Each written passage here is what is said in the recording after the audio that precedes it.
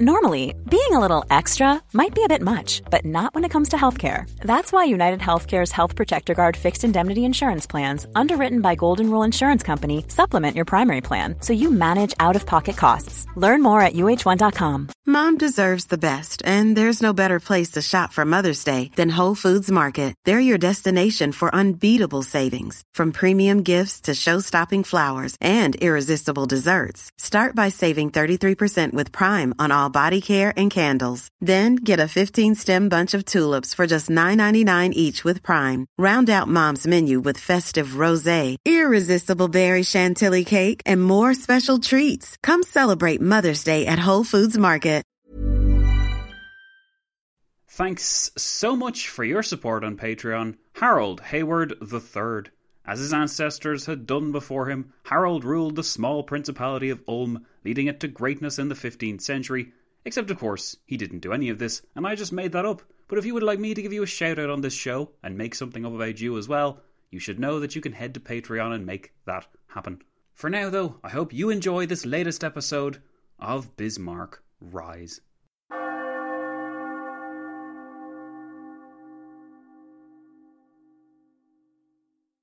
Hello and welcome, history friends, patrons all, to our final episode of the Bismarck series. It's episode 8. This is When Diplomacy Fails. We are looking at Bismarck's life and times in the best way we know how, through the podcast medium.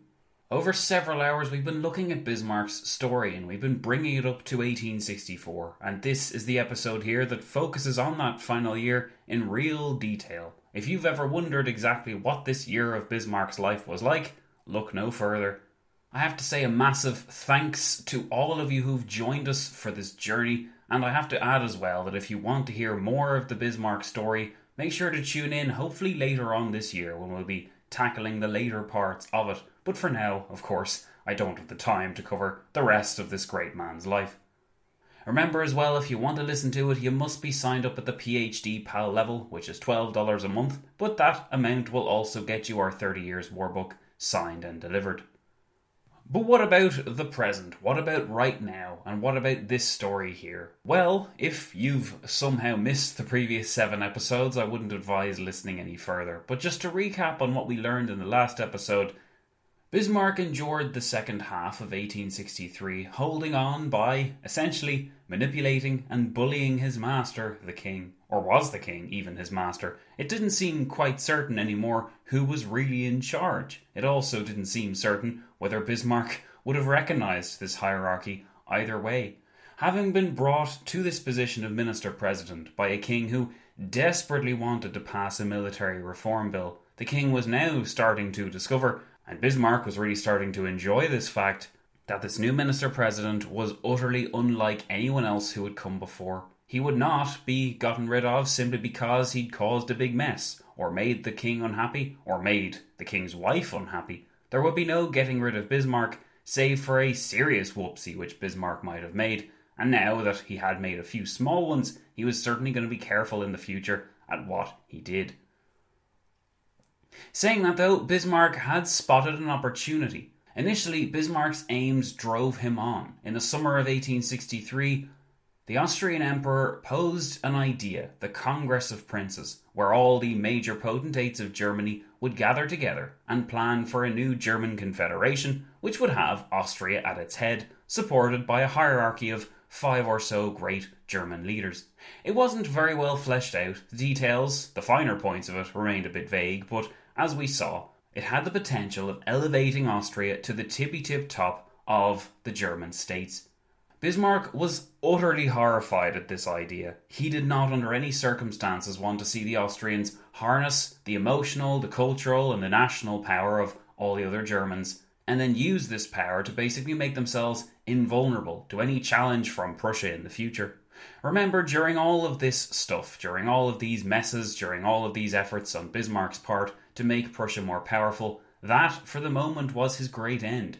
He didn't, at this moment at least, he didn't know how his career was going to pan out, and he certainly didn't think he'd be around all that long to achieve what he wanted to achieve. So for the moment, his interests were fairly narrow, making sure that Prussia, if she couldn't directly improve her position at this moment, that she didn't be reduced in her position. and there was no better way to reduce Prussia than by making Austria supreme in Germany, which was what the Emperor Franz Joseph wanted to do. Franz Joseph wanted to do this, but surprisingly enough, the King of Prussia, Wilhelm, was also fairly on board. Or if he wasn't completely on board, he was more like 70-30 or 60-40. Certainly, his decision or indecision was nerve-wracking enough for Bismarck that he felt he had to intervene personally. The king seemed overwhelmed and overawed by the honour of being summoned personally to this Congress of Princes, and he had met personally with Franz Joseph, and Franz Joseph had told the older Wilhelm how honoured he would be if only Prussia would show up to this Congress and clear the air over the future of Germany, because the future of Germany was very much in the air at this stage. There was no indication that German unification would even happen, and if it did, who would lead it? Bismarck wanted to answer this question, but he didn't have the tools quite yet, so he wanted to make sure that nobody else could answer it in the interim.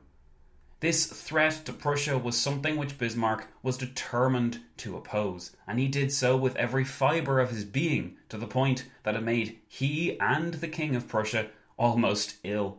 Bismarck, in a 3-hour encounter, because meeting is too nice a term to use, in a 3-hour encounter with his king, he basically bullied and pressured Wilhelm into agreeing not to attend the Congress of Princes. At the time, this may have been viewed as a bit extreme on Wilhelm's part. Why exactly was Bismarck so determined to guide him away from this, well, supposedly harmless enough meeting? It soon emerged, of course, that this had been the right action for Prussia to take. If she had attended the Congress of Princes, then that Congress could well have gotten out of its box, and before long Wilhelm could have been made or persuaded to agree to a new arrangement of Germany, where Austria was at the top and Prussia was somewhere on the upper tier, but certainly not on Austria's level. This would have gone against everything Bismarck held dear, and it took him some time to make Wilhelm see the actual danger in the Austrian offer. Because, let's not forget, it's easy to focus only on Bismarck's point of view, but let's not forget that Austrian Emperor Franz Joseph was desperately determined to make a play for German unification now, while he seemed to have some liberal supports following behind him. Certainly for those liberals in Germany, and there were a whole load of them as we've learned, Prussia seemed like a very unlikely champion of liberal ends, especially with the reactionary Bismarck at its head. So while nowadays we might think of the Austrian Empire as the most conservative force in Europe imaginable at the time in the early 1860s, and especially compared with Prussia, Austria seemed the better chance. But Austria was not led by Bismarck, and Bismarck was never going to allow the Austrians to fulfill this vision, which Austrian Emperor Franz Joseph seemed to have. It was an interesting way to achieve German unification, that idea that by mutual agreement and through different treaties, through peace most notably, Germany would be unified, and everyone would be given some kind of a say in how this came about. Because Bismarck intervened here, and intervened with all of his force on a scale never before seen or experienced by poor King Wilhelm, the Congress of Princes was destined to splutter and die without having really achieved anything. In fact, when all the princes gathered, one of the biggest questions was where the King of Prussia was and whether he would attend. Once it became clear that Bismarck's campaign of pressure had persuaded Wilhelm not to go, the German princes that were in attendance in Frankfurt started to get a little bit uncomfortable. This sense of discomfort wasn't aided by the fact that several German princes found that they really disagreed over what to do about the liberals in their midst. Very few were willing to go as far as some of the other more liberal German states.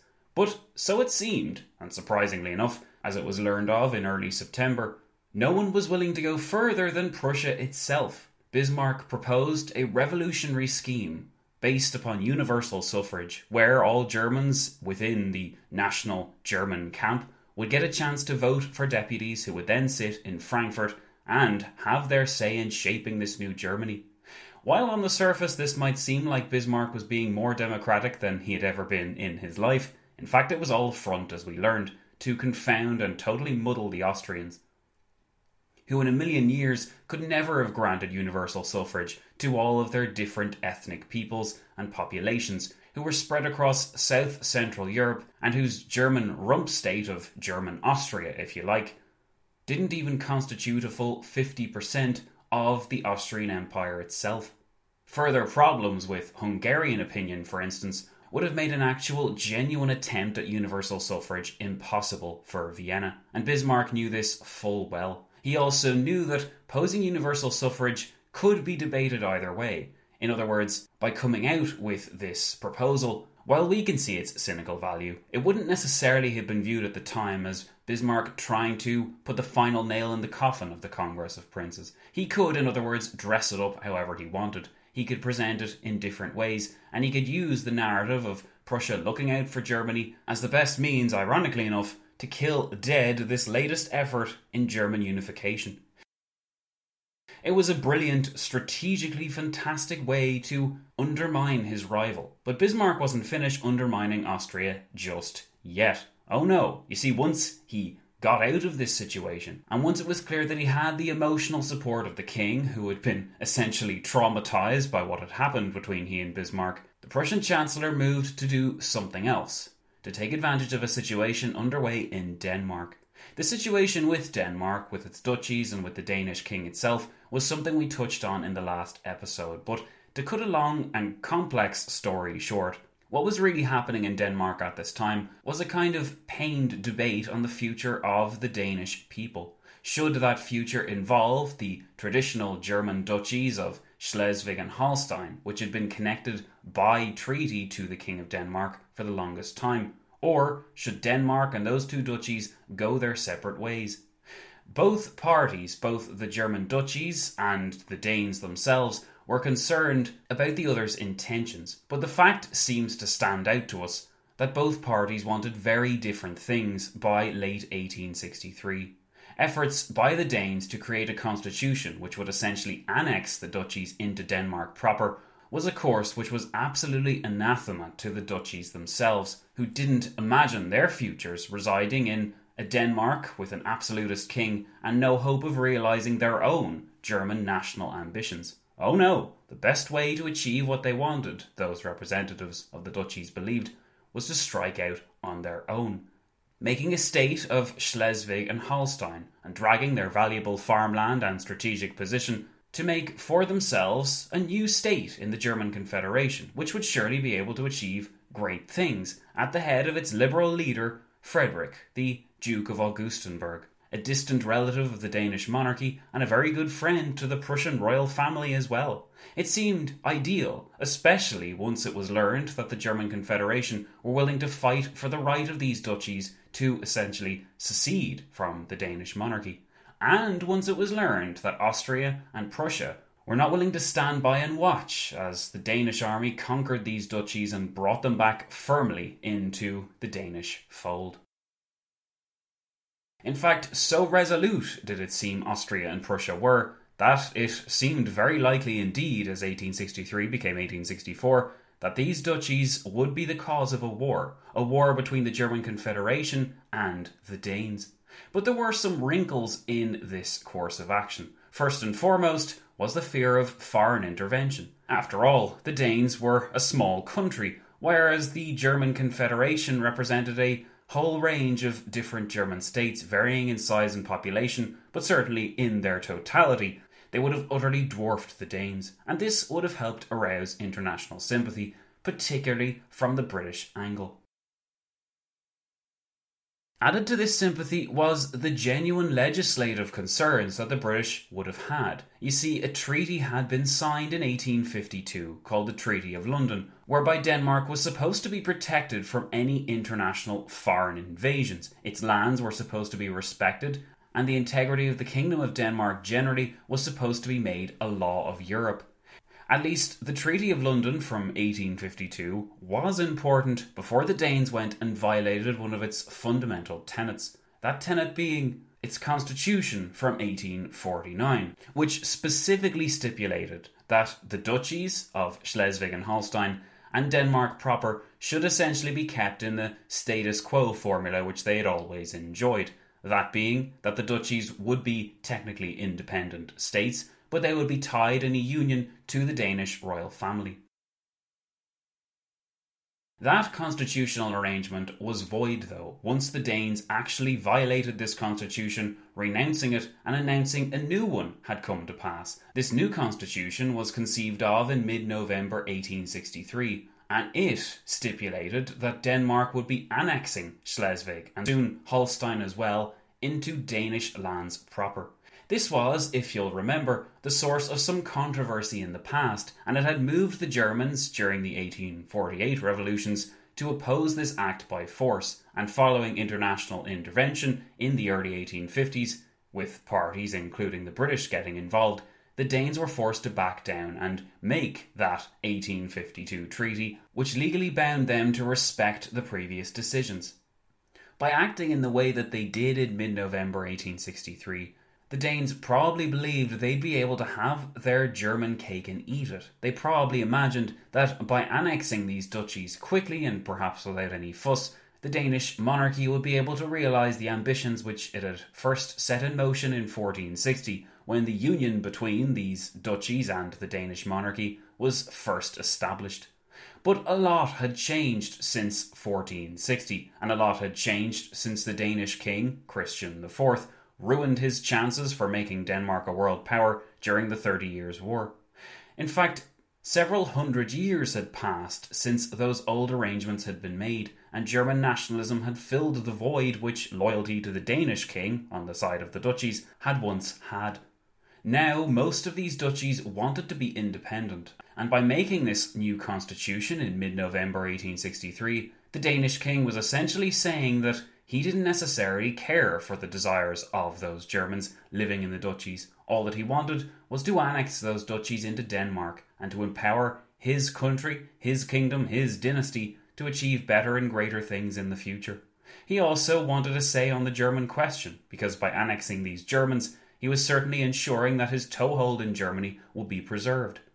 But the Danish king didn't count for one thing in particular, his own mortality. King Frederick VII of Denmark died just 2 days after making this new constitution, and with this power vacuum at the head of Denmark and the new constitution not fully set out or really understood all that well, a crisis of indecision seemed to emerge within Denmark, and this was something that the German Confederation was able to take advantage of. Before the Danes did invade, before they acted to bring the duchies securely into their orbit, there was a chance for the Germans to act first, and this they did.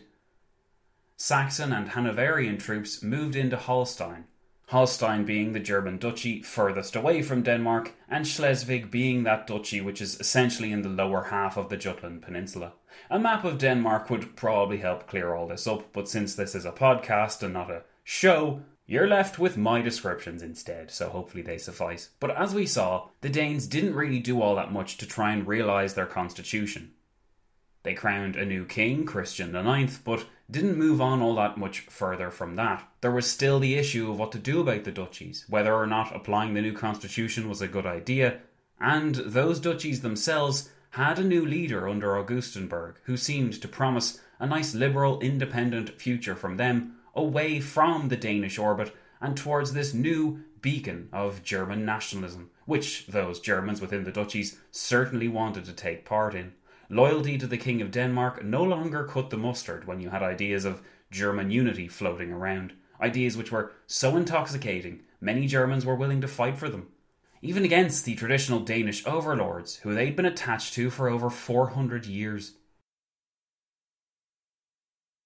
So this is where our story essentially ended in the last episode, but don't forget, this is about Bismarck, it's not about the Danes, so we had to examine what exactly Bismarck wanted out of all of this, and why he cared at all about what was going on in Denmark. Of course, as we learned, it wasn't Denmark that he cared about, but the duchies. In the duchies, Bismarck saw a great chance for Prussia to expand her interests, if she could annex them, that is. Because while there was a trend of opinion which said that the Danes should not get the duchies, there was also a trend which said that the duchies should not be annexed, either to the Prussians or to anyone else who might want them. There was little point in the leaders of these duchies expelling the Danes, only to have a new Prussian or Austrian or any other overlord. They wanted their freedom and their independence, and they had Augustenberg leading the way in this regard. This meant that if Bismarck wanted to annex the duchies, he'd have to tread very carefully, and he'd have to make use of some very secret, sneaky diplomacy and some handy side deals. With this in mind, Bismarck approached the looming Danish crisis with a few tricks up his sleeve. Foremost among them was that surprise alliance with Austria, which would, hopefully, persuade the British not to get involved. Traditionally, of course, the British had involved themselves on the continent before, but they'd never truly involved themselves in force when the Prussians and the Austrians were united on a common goal. The very sight of Austria and Prussia being united on a common goal was strange, considering the vitriol which Bismarck had poured in the direction of Vienna for the last decade.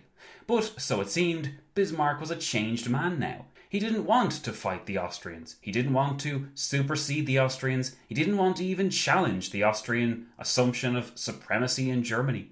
All that he wanted was to protect these duchies, so he said, and he wanted the Austrians' help in doing so to protect them from those rapacious Danes. In reality, of course, Bismarck was using everyone. He was using the Austrians so that he could be more secure in his foreign policy. He was using Augustenberg as the head of the duchies by making him think that Prussia didn't want them. He was using his king by making Wilhelm think he was going along with a noble scheme when in reality all Bismarck wanted was to annex Schleswig and Holstein into Prussia. He was manipulating and using a whole range of other figures and states, but Bismarck, true to his nature, kept the real cards close to his chest and made a big show, made a big song and dance about changing his ways. Well, if not changing his ways, then at least changing his perspective on Austria. So let's return to this story now, having given you that introduction and hopefully fired you up a little bit. And we're going to start the episode by examining a very important question, but one which often flies under the radar when you're examining these events. We talked in the last episode why Bismarck believed the alliance with Austria was necessary, but what we didn't talk about was why the Austrians were willing to go along with an alliance with Prussia. We could be forgiven for asking what exactly the Austrians gained from doing this at all. Sure, they would look nice as the leader of a German initiative which was now united and focused towards expelling the Danes, but even if all this was achieved, even if the Danes were pushed out and Schleswig-Holstein became an independent German state, what did Austria really gain from something like this? Did she really imagine that the appreciation of these duchies was worthy enough of her efforts to go north and engage in this war? What were her interests and what were her aims in this war? And how could Austrian statesmen or Austrian soldiers be willing to put themselves at the mercy of Bismarck, be willing to trust Bismarck after all he had said about Austria in the past? Was it really believable that the Minister-President of Prussia was turning over a new leaf and now viewed Austria differently? Into this chasm of confusion, I'd like to introduce you, or reintroduce you in case you still remember him, to Count Rechberg, who was the Austrian foreign minister and essentially Bismarck's counterpart in Vienna. Rechberg had a history with Bismarck, a history which involved nearly coming to blows in a duel in Frankfurt, but things didn't go that far, and the two seemed to have maintained a healthy degree of respect for the other. They weren't as far as friends, despite what Bismarck might claim, but they certainly seemed to know each other enough to have some kind of relationship, and this relationship proved to be the key here. Rechberg felt that he knew Bismarck. He felt that through his years of talking with him and interacting with him, and nearly fighting a duel with him, he knew Bismarck better than most people did. Rechberg had always imagined that Bismarck was not this revolutionary. He was not someone who wanted to tear up the status quo, and he certainly wasn't someone who deep down wanted to tear apart Austria. Oh no, Rechberg put aside all of those things, because Rechberg, incredible though it might sound, believed Bismarck to be something entirely different. He believed him to be a creature of the old ways, a conservative at heart, who was only putting on this revolutionary garb to try and draw attention away from Prussia's domestic problems. Rechberg had always had a chip on his shoulder where Bismarck was concerned, and he'd always believed that eventually Bismarck would prove his own theories correct. And when that happened, Rechberg would be able to say, "I told you so," to his emperor and to his colleagues. How fortunate then that in late 1863 this opportunity came to pass. Bismarck, on the surface at least, completely changed his tune towards Austria, and now proclaimed himself to be Austria's friend. To any other foreign minister of Austria, especially to Felix von Schwarzenberg, who had dominated in the early 1850s, This would have been immensely suspicious, and the first question you would have asked yourself as Austrian Foreign Minister was why on earth this great critic had suddenly changed his tune and wanted to work alongside you. But this is not what Rechberg did.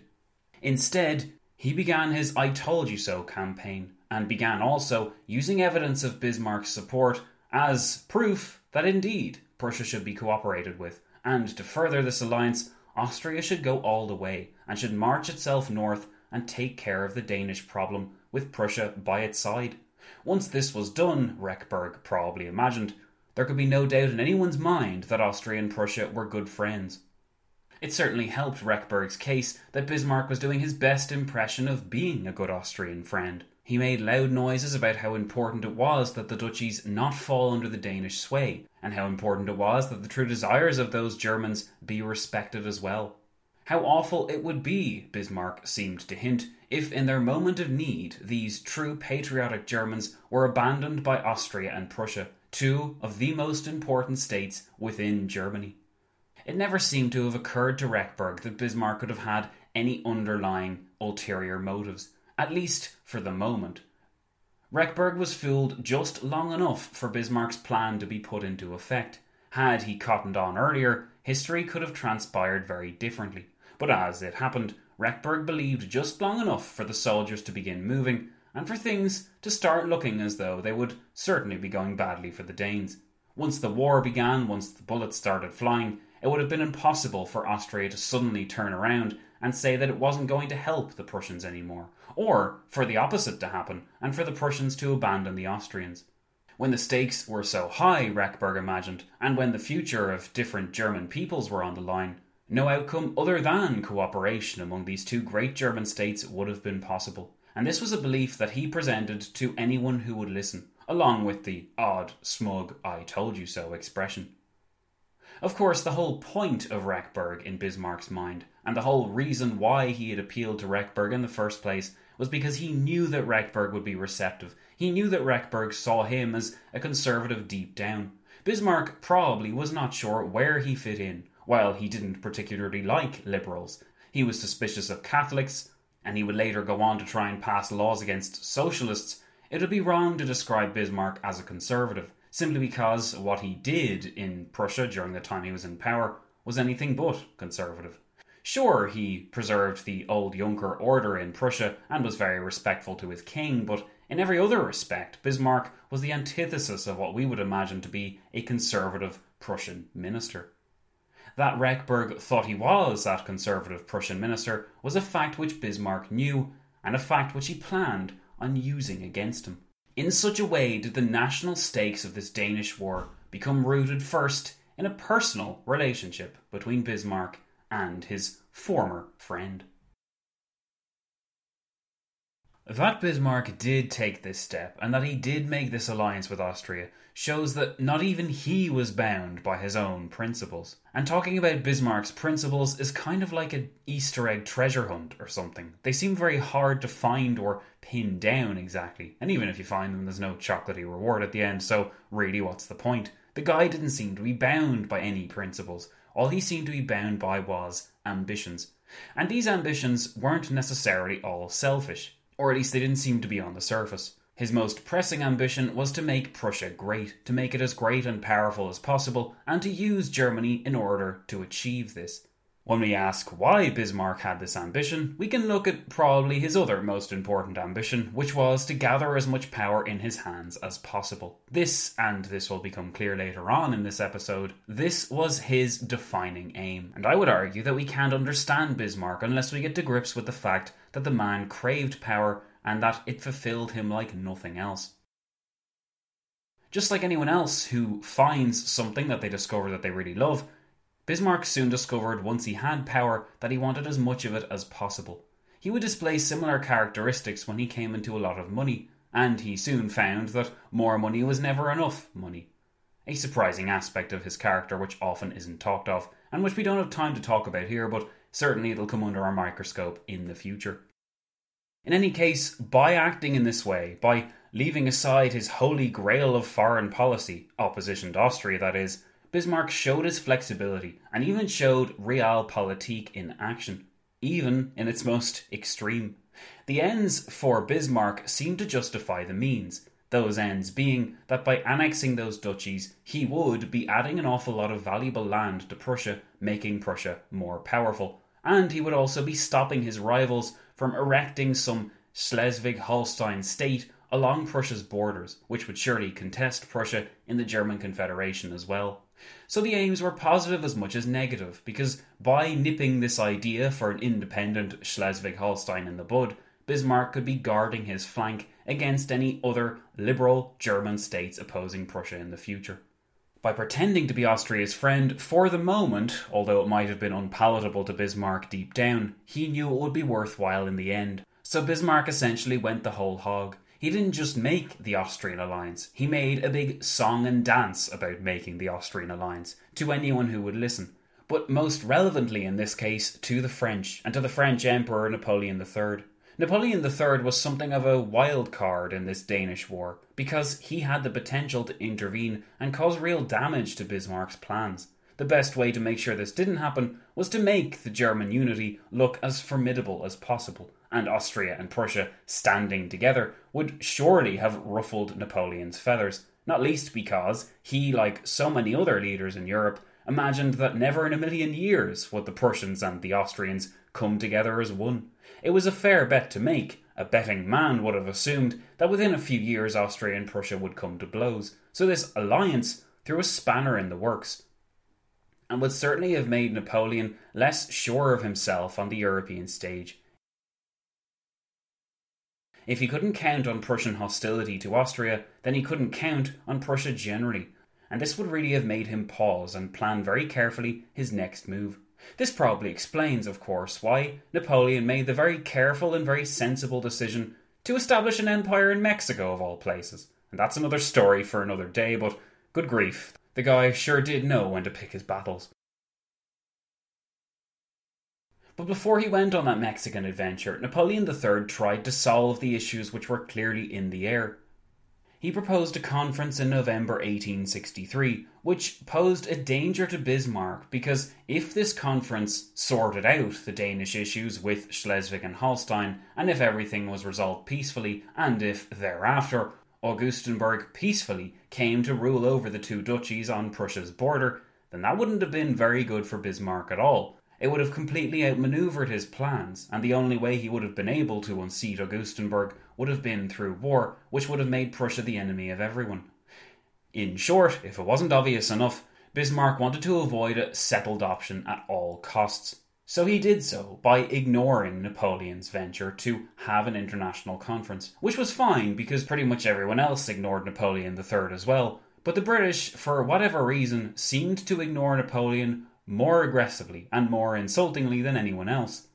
In fact, Lord Russell, the British Foreign Secretary at the time, was the only one to properly reply to Napoleon III's offer, and in the memo which Lord Russell sent to Napoleon III, the language used wasn't exactly becoming of one which an emperor would accept. Napoleon decided that he was offended, which was convenient for foreign relations, and just like that, the attention was taken away from the conference and Anglo-French relations began to cool.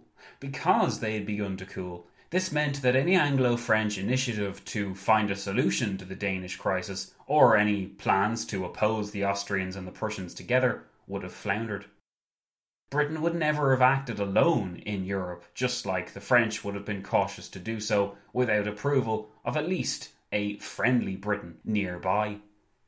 As Bismarck had suspected then, the alliance with Austria did pressure Napoleon, but he probably didn't expect it to be as effective as it was. He hadn't counted on Lord Russell giving that snub to Napoleon and also cooling Anglo-French relations in the process. Napoleon proved to be kind of rudderless after the announcement was made. So he sent General Emile Fleury to Berlin just before Christmas in 1863. The aim of sending General Fleury to Berlin was to try and figure out where the Franco-Prussian relationship stood, and perhaps also to try and get to the bottom of exactly what Bismarck wanted here. And even though Rechberg might have believed that Bismarck was turning over a new leaf, the whole thing hit the French Emperor like a bomb, and he didn't for 1 minute imagine that suddenly Prussia was Austria's best friend now. which begged the question what Bismarck was up to. Could Fleury find out? Well, at this point, matters seemed to be running away from diplomacy. Saxon and Bavarian troops had entered Holstein, but they had halted at the border with Schleswig. In other words, if you can imagine the Danish peninsula jutting out from northern Germany, then these troops had halted essentially on the border of Germany with that peninsula. Because Schleswig occupied this lower half of the Jutland Peninsula, by moving into Schleswig it would have been very clear to everyone that the war was on. And at this point at least, it was not altogether certain that war would be necessary. Bismarck, of course, would see to that. But in any case, in the meantime, Fleury arrived in Berlin, and he asked many questions. Bismarck then explained why he didn't attend the proposed conference from the previous November. In Bismarck's estimation, or at least in the explanation that he gave to Fleury here, attending that conference would have brought the Polish question into view once more, and there was no way that Prussia could afford this, since the Polish question and the resurrection of Poland would have been the absolute enemy of any Prussian statesman, or any iteration of Prussia, so long as by holding on to those Polish pieces, Prussia was kept strong.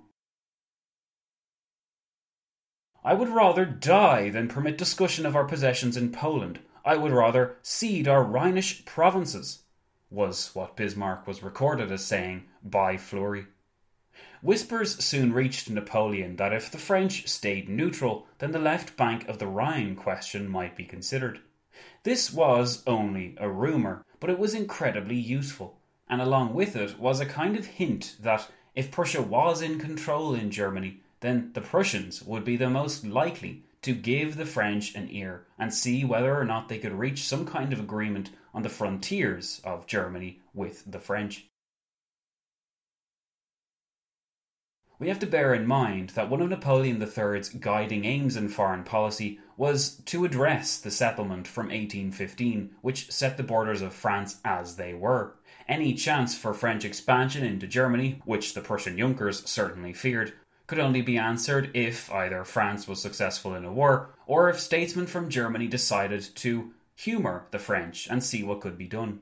What Bismarck seemed to be suggesting here was nothing less than an opportunity for the French to settle the 1815 question once and for all, but only if, you see, Prussia got what it wanted. But what did Prussia want? At this stage, it wasn't necessarily clear. What was clear was that Bismarck, under no circumstances, wanted the French to intervene in the Danish question. Rather than state this, though, because that probably would have spurred Napoleon to intervene after all, Bismarck made a show of being the best friend that France would or could ever have. "We can march with France better than anyone else," he declared to the French ambassador to Austria. "For as a start, we can give her what other powers can only promise." In other words, Prussia can settle this 1815 question, and no other power can, so you better be nice to us, France, or we'll change our mind in this regard.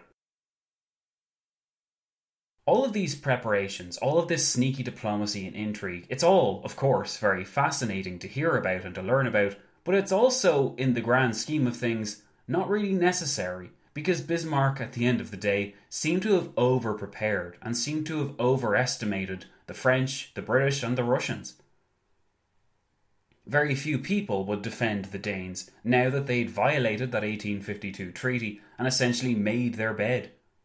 Also, the Danes kept on making mistakes. They refused to renounce that new constitution which had been made just before King Frederick VII died, and they refused to bow to the demands of the German Confederation. This meant that German forces would have to invade Schleswig, and they would have to carry the war right into the Danish border and possibly into Denmark proper. But why did the Danes resist? Looking at a map of Europe nowadays, and just looking at the tail of the tape when it comes to the size of the forces available, we might wonder why on earth the Danes resisted at all. Could they really have imagined that they'd be a match for the German Confederation? I often compare it to the situation in World War II, where the Danes surrendered in, I think, a matter of hours once it was clear that Nazi Germany was about to invade. They just knew that there was no point, and rather than resist and lose valuable lives in the process, they accepted what was inevitable and bowed to that inevitable by making a capitulated peace. Why didn't the Danes do so here? Well, if you'll recall, any kind of capitulation or any kind of arranged settlement was the exact opposite of what Bismarck wanted. So when we look at the question of why the Danes resisted, it might be wise to ask ourselves whether Bismarck might have had some role in egging the Danes on. And in actual fact, incredible though it sounds, there is evidence which speaks to the fact that the Danes were operating according to a hymn sheet which Bismarck had written. In fact, during conversations with Sir Andrew Buchanan, who was the British ambassador to Prussia, Buchanan declared that he was convinced that Bismarck was not acting selflessly. In fact, Buchanan wrote home to the Palmerston government back in London, declaring that he would be extremely surprised personally if Monsieur de Bismarck did not seek to obtain more solid advantages for Prussia in return for the losses and sacrifices which the country will have to suffer in the event of a war, than the honour of placing a prince of Augustenburg on the ducal throne of a Schleswig-Holstein state. This, of course, comes to the crux of the issue, and Buchanan proved himself very perceptive here. If Prussia was going to go to war in the name of the duchies, then surely Bismarck, the wily statesman that he already was proving to be, had a better goal, had a better war reward in mind. War reward is very hard to say, by the way. He would have had a better triumph in mind than the mere appointing of Augustenburg to those two duchies. It would have been kind of an anticlimax if Prussian soldiers went to all that trouble and all they had to show for it was the creation of an independent Schleswig-Holstein state. How did that benefit Prussia in any way? Interestingly, people didn't seem to be asking this very question, but Bismarck made sure to nip any suspicions that Buchanan might have had very quickly. In fact, he persuaded Buchanan to look at it completely the other way. Bismarck insisted that the German Confederation was too belligerent for Prussia, and that if the British wanted to help the Danes and to preserve the peace, then Palmerston's government should act to discourage other Germans by arranging a blockade of the German Confederation. This might sound incredible, but what is equally incredible is that whispers of this conversation soon leaked out all the way to Copenhagen, probably at Bismarck's instruction. And this is where it all comes full circle, because we mentioned before about Bismarck not wanting an arranged settlement to follow this whole crisis, and the best way to make sure no arranged settlement came about was to make the Danes be as stubborn as possible. And nothing would make the Danes be so stubborn as rumours, or news if you want to be optimistic, that the British were soon going to blockade the German Confederation, and that they were going to, under no circumstances, abandon the Danes to their fate. This would surely have put steel in the Danish commanders, as they would have been confident, or at least not wholly certain that they'd be alone, and that the British would soon come to their rescue if things got really dicey. In such a way did Bismarck essentially manipulate the Danes into fighting a hopeless fight. And we can't know how powerful these rumours were, but even just to the fact that Bismarck went to some effort to create them shows that he understood how the Danes ticked, and that he understood where their greatest fears were. Their greatest fears lay in being alone and in being isolated, and their greatest hopes lay with the British, who were after all closest at hand to help out, and whose navy could surely take the German Confederation down a peg. Acting against a British and Danish force was surely something that the Prussians and Austrians would never do.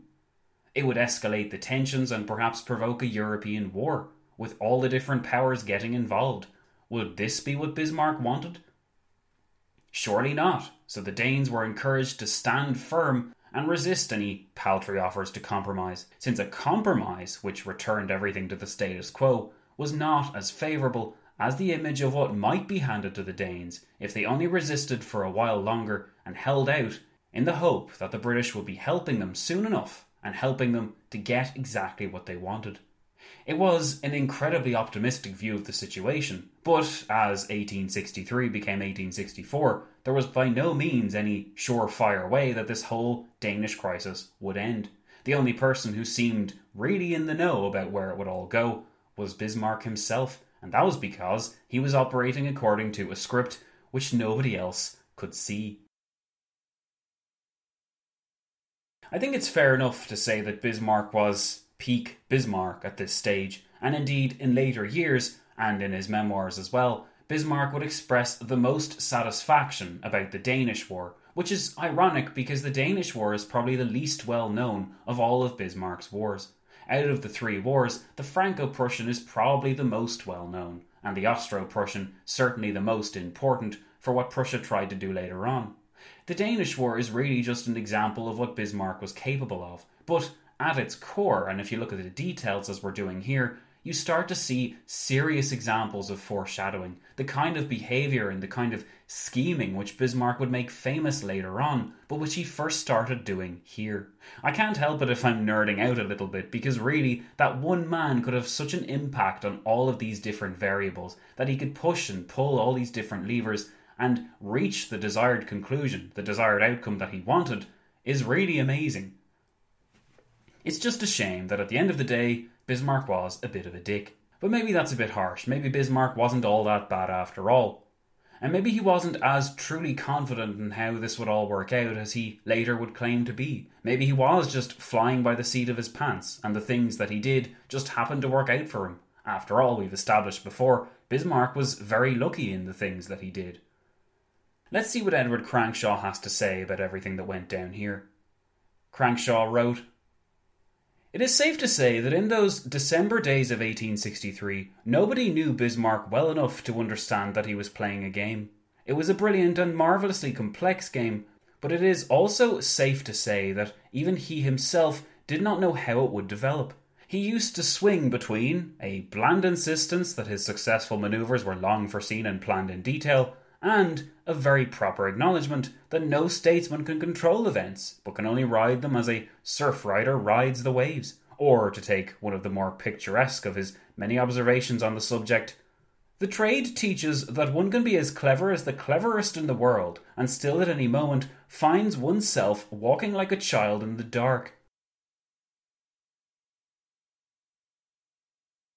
Was Bismarck walking like a child in the dark in late 1863? Did he know where Prussia and his own career was going?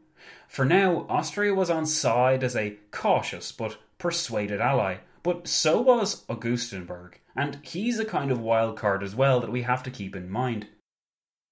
Augustenberg probably imagined at this point that Prussia and Austria were working in his interests.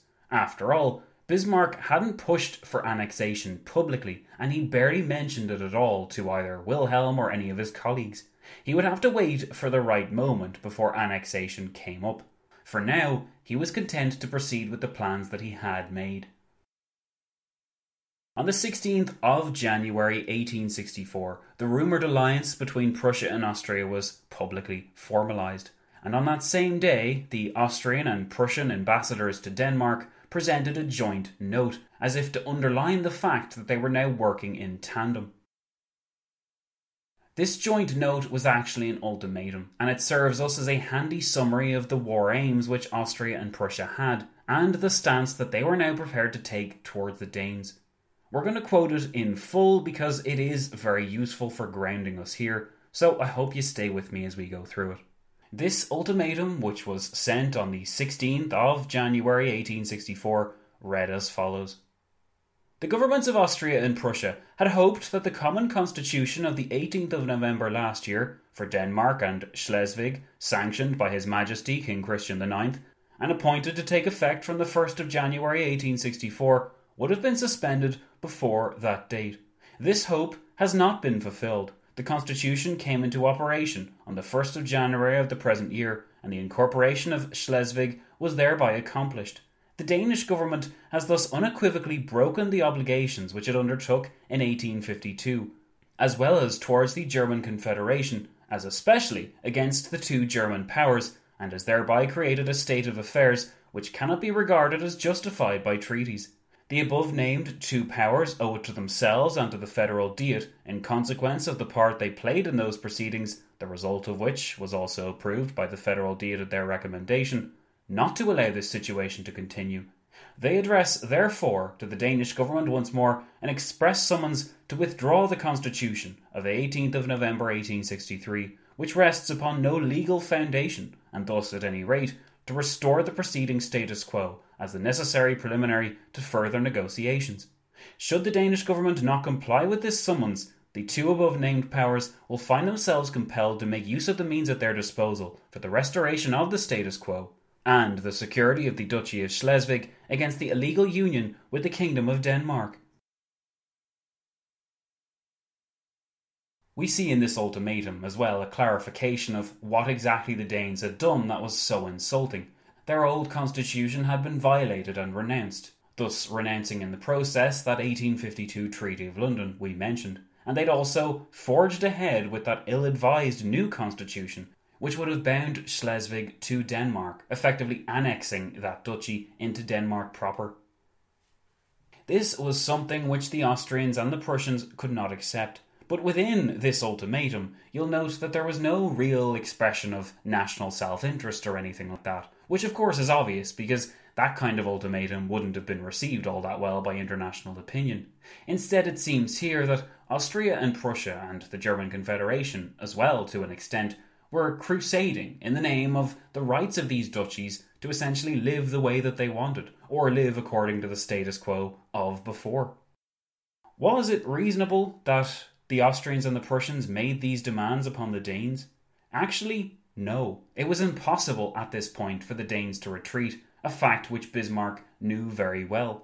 Retreating would have meant that the Danes renounce everything they had done since the previous year. It would have meant a great, terrible, dishonourable retreat, which would have seriously demoralised the new king's regime and would have certainly led to the collapse of any government that he tried to set up. The only solution to this great and terrible retreat seemed to be, in the Danish mind, to fight a great and terrible war against overwhelming odds.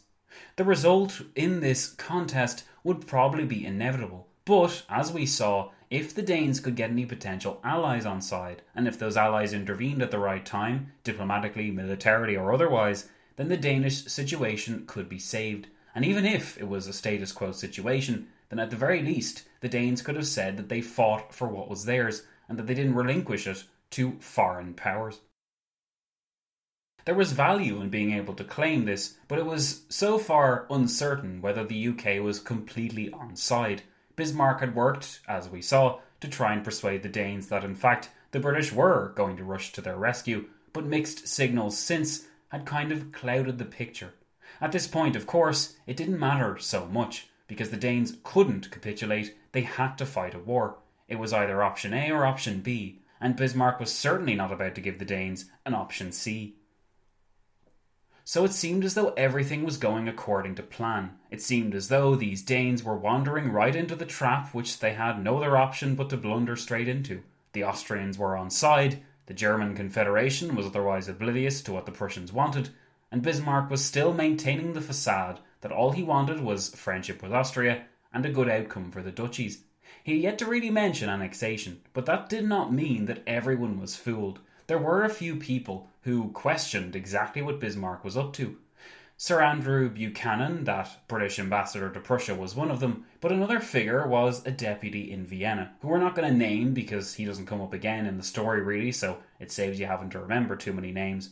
But extracts like these show us that Bismarck did not have everyone fooled, and that some people did remember his earlier pronouncements, and the dogmatism and the sincerity with which he seemed to talk about competition with Austria. They were simply not convinced that Bismarck would abandon these ideas now, and this deputy from Vienna that we're about to quote from said the following: "Is Prussia anywhere our friend? Does she not denounce Austria as the arch-enemy of Prussia? Prussia has scarcely digested Silesia, and now she is stretching out her claws to the duchies, while we are leading her into them to the music of our own good regimental bands. What tune must we play to get her out again?"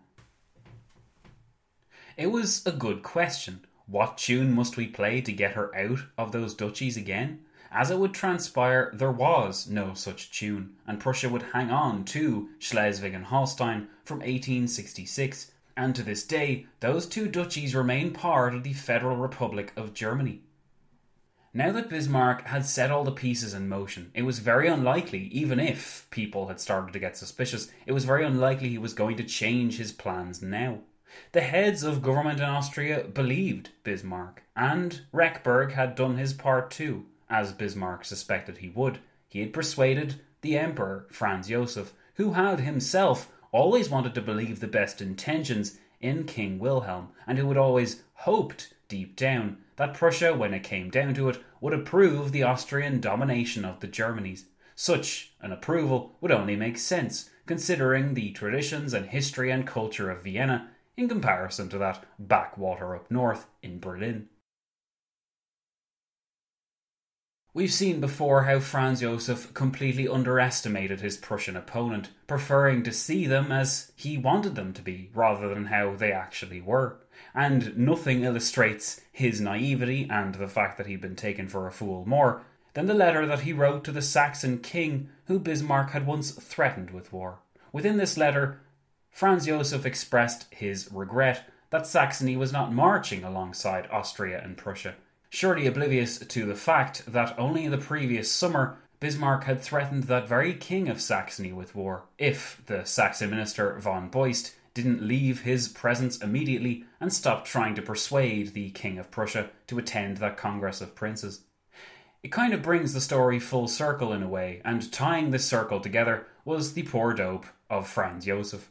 He wrote to the Saxon king in early 1864 that, "I am only sorry that you are not bringing your Saxons onto the battlefield, just as I am sorry above all that Germany is split into two camps, and that we must see you opposed to us. One foresees all too clearly the coming of a European war, in which Austria and Prussia will have to come to your help against their will in the face of the man in Paris, who in the last analysis is the chief enemy of us all. I do not want to go into what Bismarck may or may not have said. He has great faults, which we had reason to know about in earlier times, and one of those faults is that he speaks too recklessly and exaggeratedly, trying to frighten people with words. In the proceedings in Holstein, the Prussians have admittedly been wrong in form, but in essence, in my opinion, they've been correct. In this alliance, the position and steadily maintained objectives of Austria are enough to protect you against any further designs the Prussians may have." How incredibly out of touch Franz Josef seems here. It wasn't just that he saw Napoleon III, that man in Paris as he called him, the chief enemy of us all, as Austria's greatest threat. I mean, understandably only a few years before, the French had fought a successful war against the Austrians, so maybe we can give Franz Josef that. But to clearly see in the Prussians a sincere desire to team up with the Austrians shows that Franz Josef had been totally duped by Bismarck's initiative. We also should look at that last sentence, where Franz Josef claimed that the position and steadily maintained objectives of Austria are enough to protect you, by you he meant the King of Saxony, against any further designs the Prussian may have. Franz Josef may well have believed that there was no way the Prussians would threaten Saxony so long as Saxony was a good friend of Austria. But if he believed this, then Franz Josef wasn't really paying attention. In the War of 1866, to give you a few spoilers, it would be the Saxons who would prove one of the most formidable opponents of the Prussians, but they would in the end be defeated. And at the peace table, when it came time to divide the spoils, and when Austria had to admit she was defeated in that 1866 war, the Austrian Emperor appealed incessantly to the Prussian king to not come down too harshly on the Saxons, because after all, the Saxons had been the most loyal to the Austrians to the very end, and had more German states behaved in the Saxon manner, then the Prussians probably wouldn't have won in the first place. But, as we see here, Franz Josef's pledge that Austria would protect the Saxons against any designs the Prussians would have proved catastrophically wrong. The Austrians couldn't protect the Saxons. They couldn't even protect themselves. Nothing could protect Austria or the other German states from Prussia, in fact, and Bismarck clarified his aims just in case we thought he had gone native and started to believe in this Austrian alliance. He confirmed his actual intentions to that Prussian ambassador in Paris. "You do not trust Austria," Bismarck wrote. "Neither do I, but I consider it the correct policy at present to have Austria with us. Whether the moment of parting will come, and on whose initiative, we shall see. I am not in the least afraid of war. On the contrary, you may very soon be able to convince yourself that war also is included in my programme." This shows that Bismarck had gone some way to persuade his subordinates in the different European capitals that this alliance with Austria was the right course, and he had already done this to the king as well. The king would probably have been relieved and a little bit happy that at long last Bismarck seemed to have abandoned his hostility towards Vienna. Now perhaps all the Germanys could get along, and Wilhelm could make a regular habit of examining his Prussian army, pinning some nice medals on them, and being confident that peace in Germany would be maintained. Though he was happy to be in alliance with Austria, Wilhelm was not at all on side with the idea that Prussia should be annexing the duchies. In fact, as he would later say to Bismarck, he had no right to Holstein. And if he had no right to Holstein, the most German of the duchies, he certainly had no right to Schleswig, which was traditionally the more Danish of the two duchies. Wilhelm wasn't just uncertain about the duchies, he was also uncertain about Augustenburg. And by that I mean, if Bismarck wanted in the future to have his king sign off on the theoretical deposing of Augustenburg from the duchies, which would have been necessary if Prussia was to annex them, then how on earth was the king ever going to sign off on this? After all, Augustenburg was a good friend to the Prussian royal family. So was there really any chance that he would abandon Augustenburg in Augustenburg's time of need? Would he again have to be beaten down by Bismarck, and would he have to be manipulated into seeing Augustenburg as an enemy? Would the relationship between Augustenburg and the Prussian royal family be put on the rocks just so Bismarck could get what he wanted?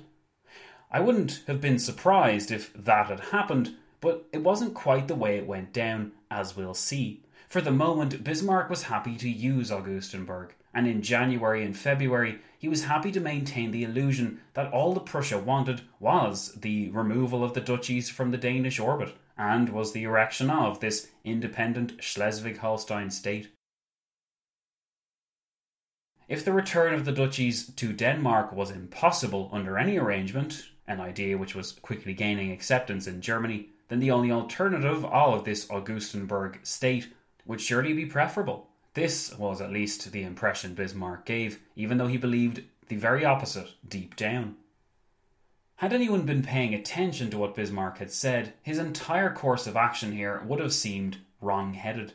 After all, had Bismarck not said before that the thing which distinguished a great state from a little state was state egoism? In other words, for a power to be great, it had to look out for its interests and no one else's. And it had to ignore all blocks upon its power, no matter how unpopular it was once it overcame these blocks. If state egoism was so important to Bismarck, and if looking out for your state and nobody else's interests was his mantra, then how on earth did the creation of this Schleswig-Holstein state seem to fit in with that?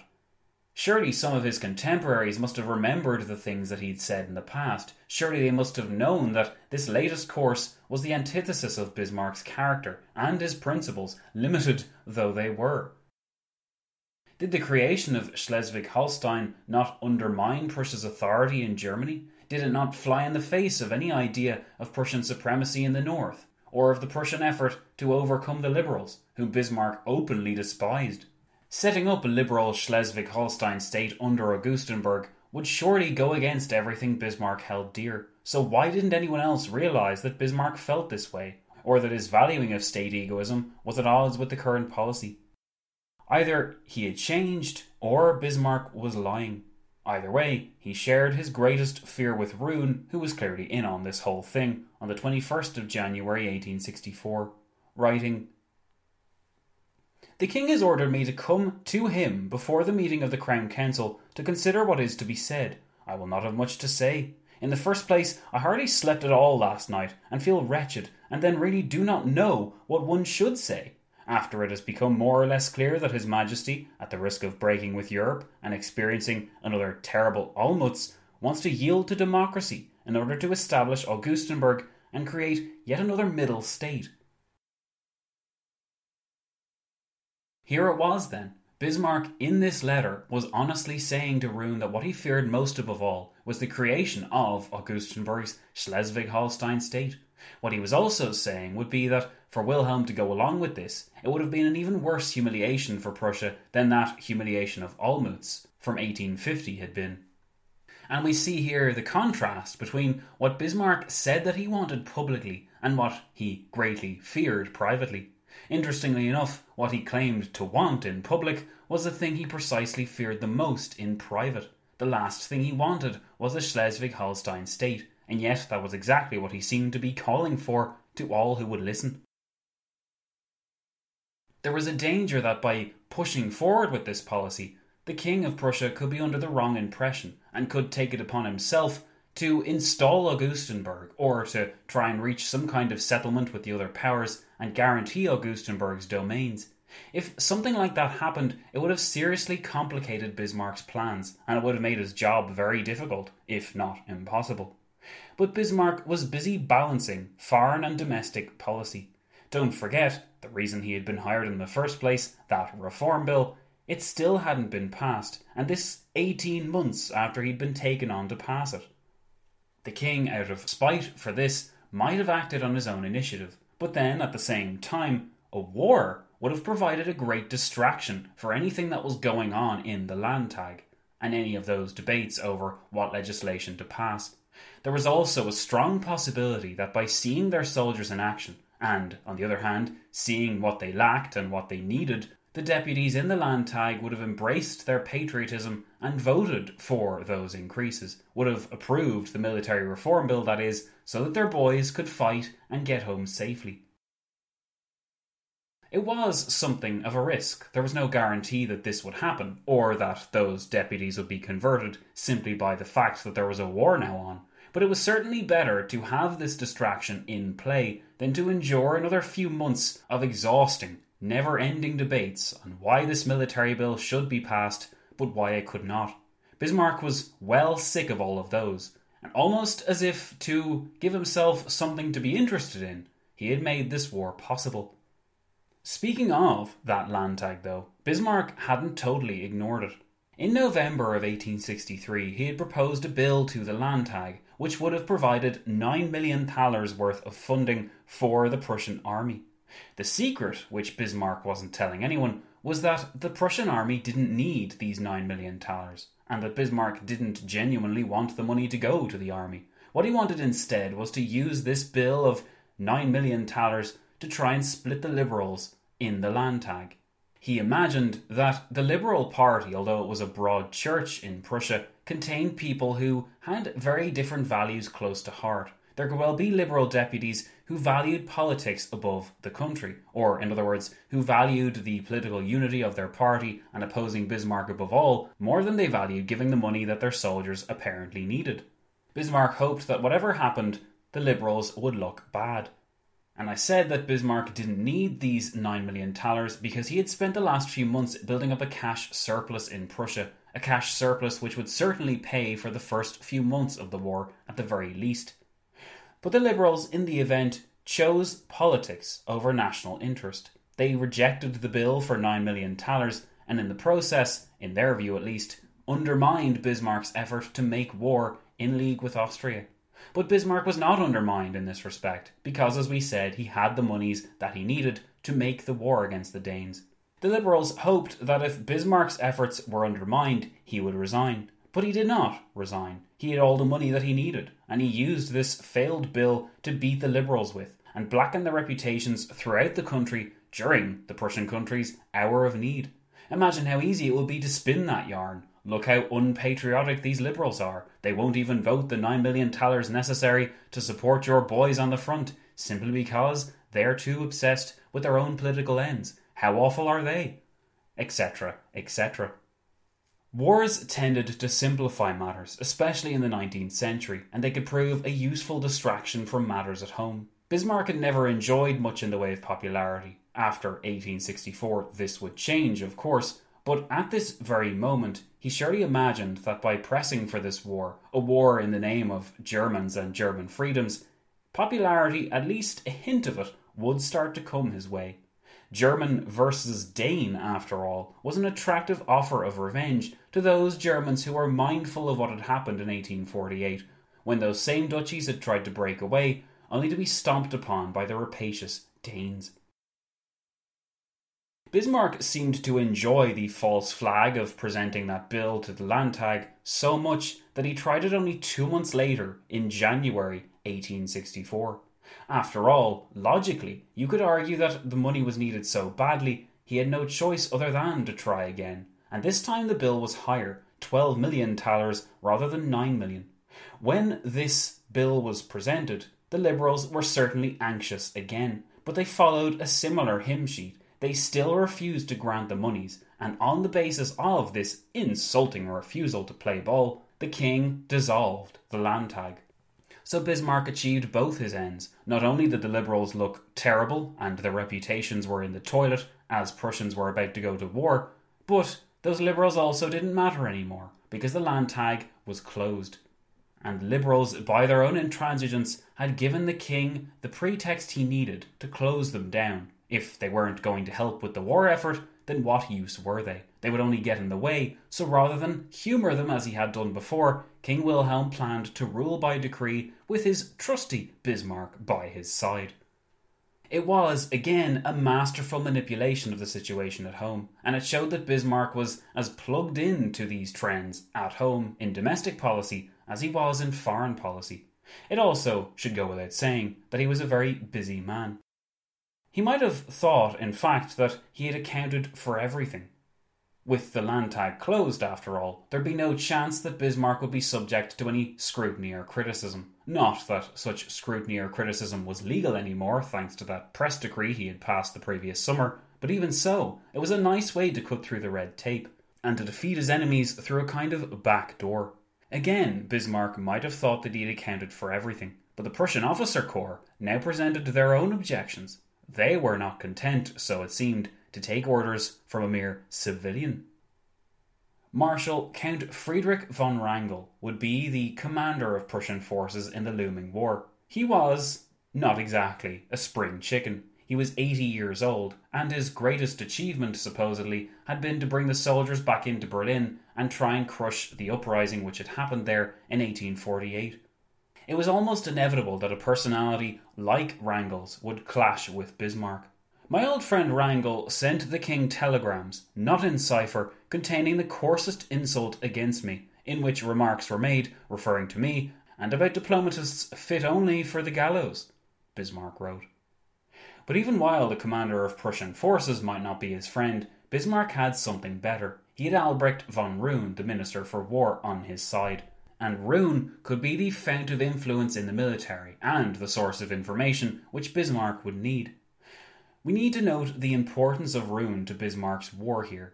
Bismarck, because he was only a civilian, because he was not entrenched in the military, and because he wasn't able to receive the latest reports on what was going on in the field, would be utterly dependent upon Roon for the next few months for breaking news and for the latest information. This, of course, meant that, for Roon, he was going to be subject to an awful lot of Bismarck's correspondence for as long as the Danish war lasted.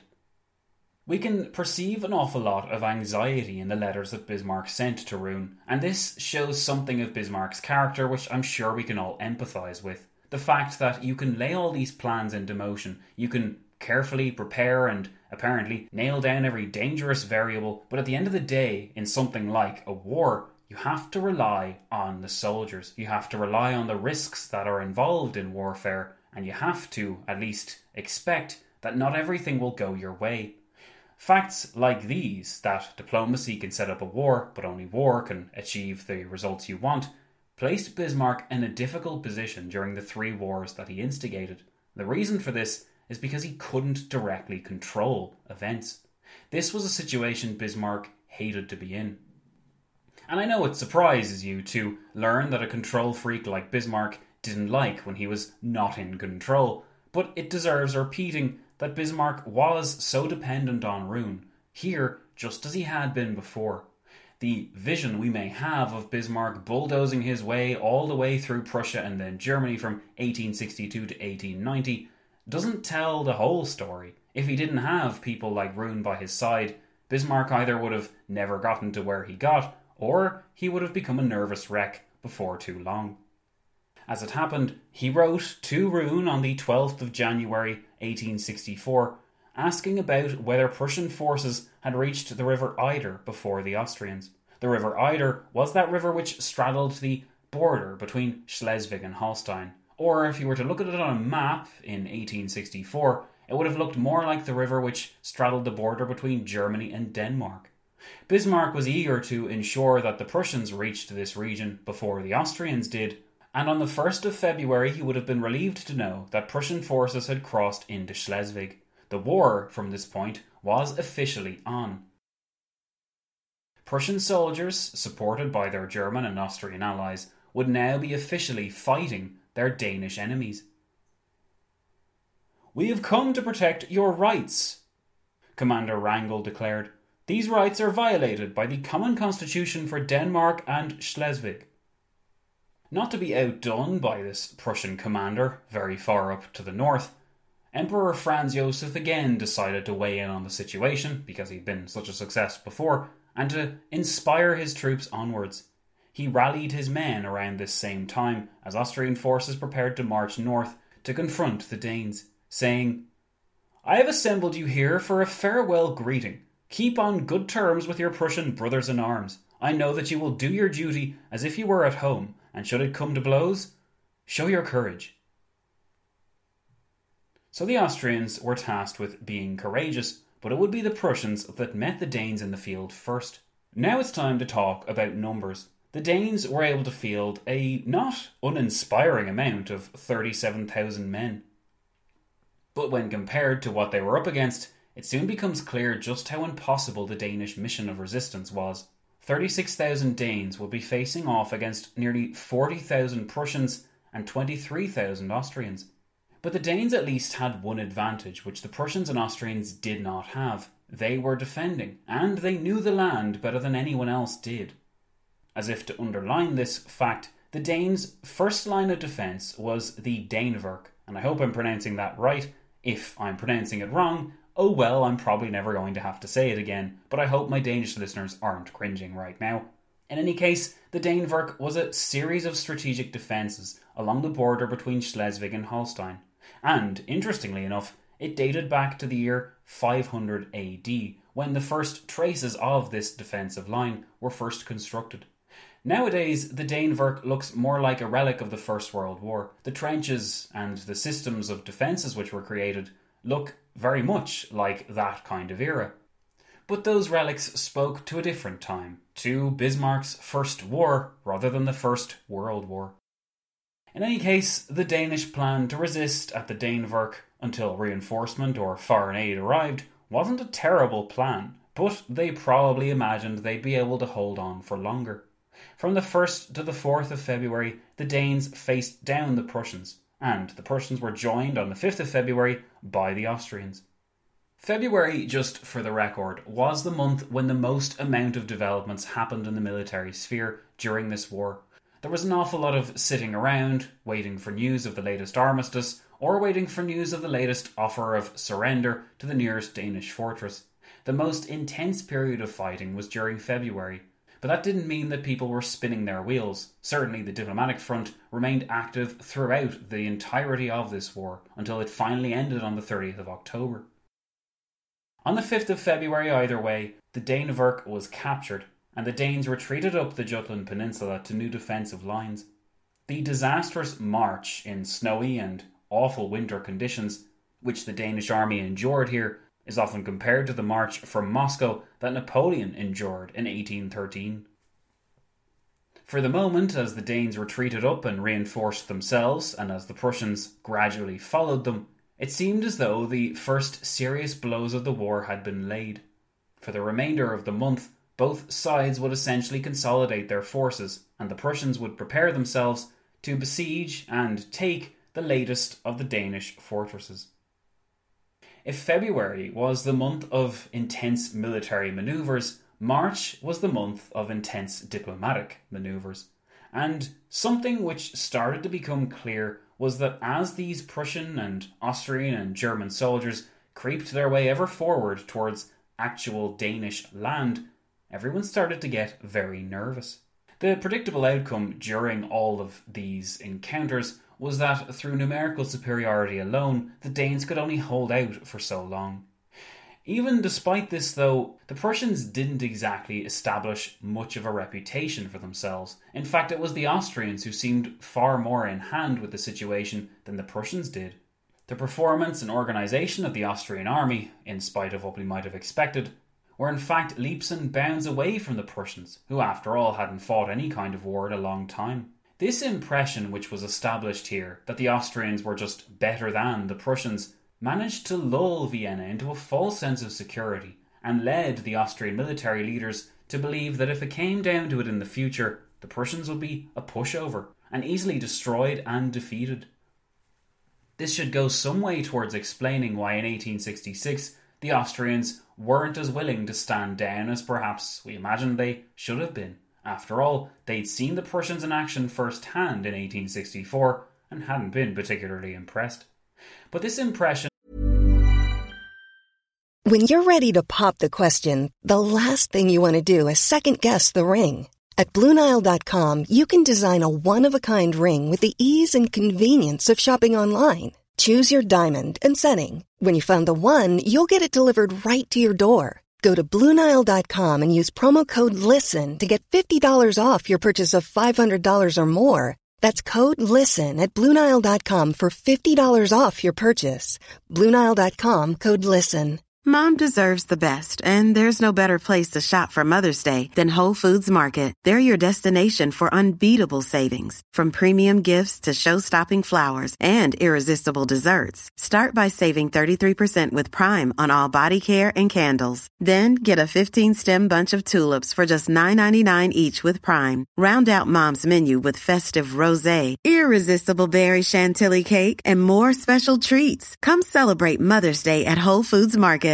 Quality sleep is essential. That's why the Sleep Number Smart Bed is designed for your ever-evolving sleep needs. Need a bed that's firmer or softer on either side? Helps you sleep at a comfortable temperature? Sleep Number Smart Beds let you individualize your comfort, so you sleep better together. J.D. Power ranks Sleep Number number 1 in customer satisfaction with mattresses purchased in-store. And now save 40% on the Sleep Number Limited Edition Smart Bed for a limited time. For J.D. Power 2023 award information, visit jdpower.com/awards. Only at Sleep Number stores or sleepnumber.com.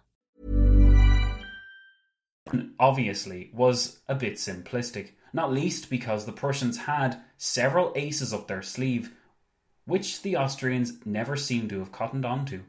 One of these aces was the Prussian rifle itself, which had a far faster fire rate than the Austrian rifle and which performed far better under difficult conditions.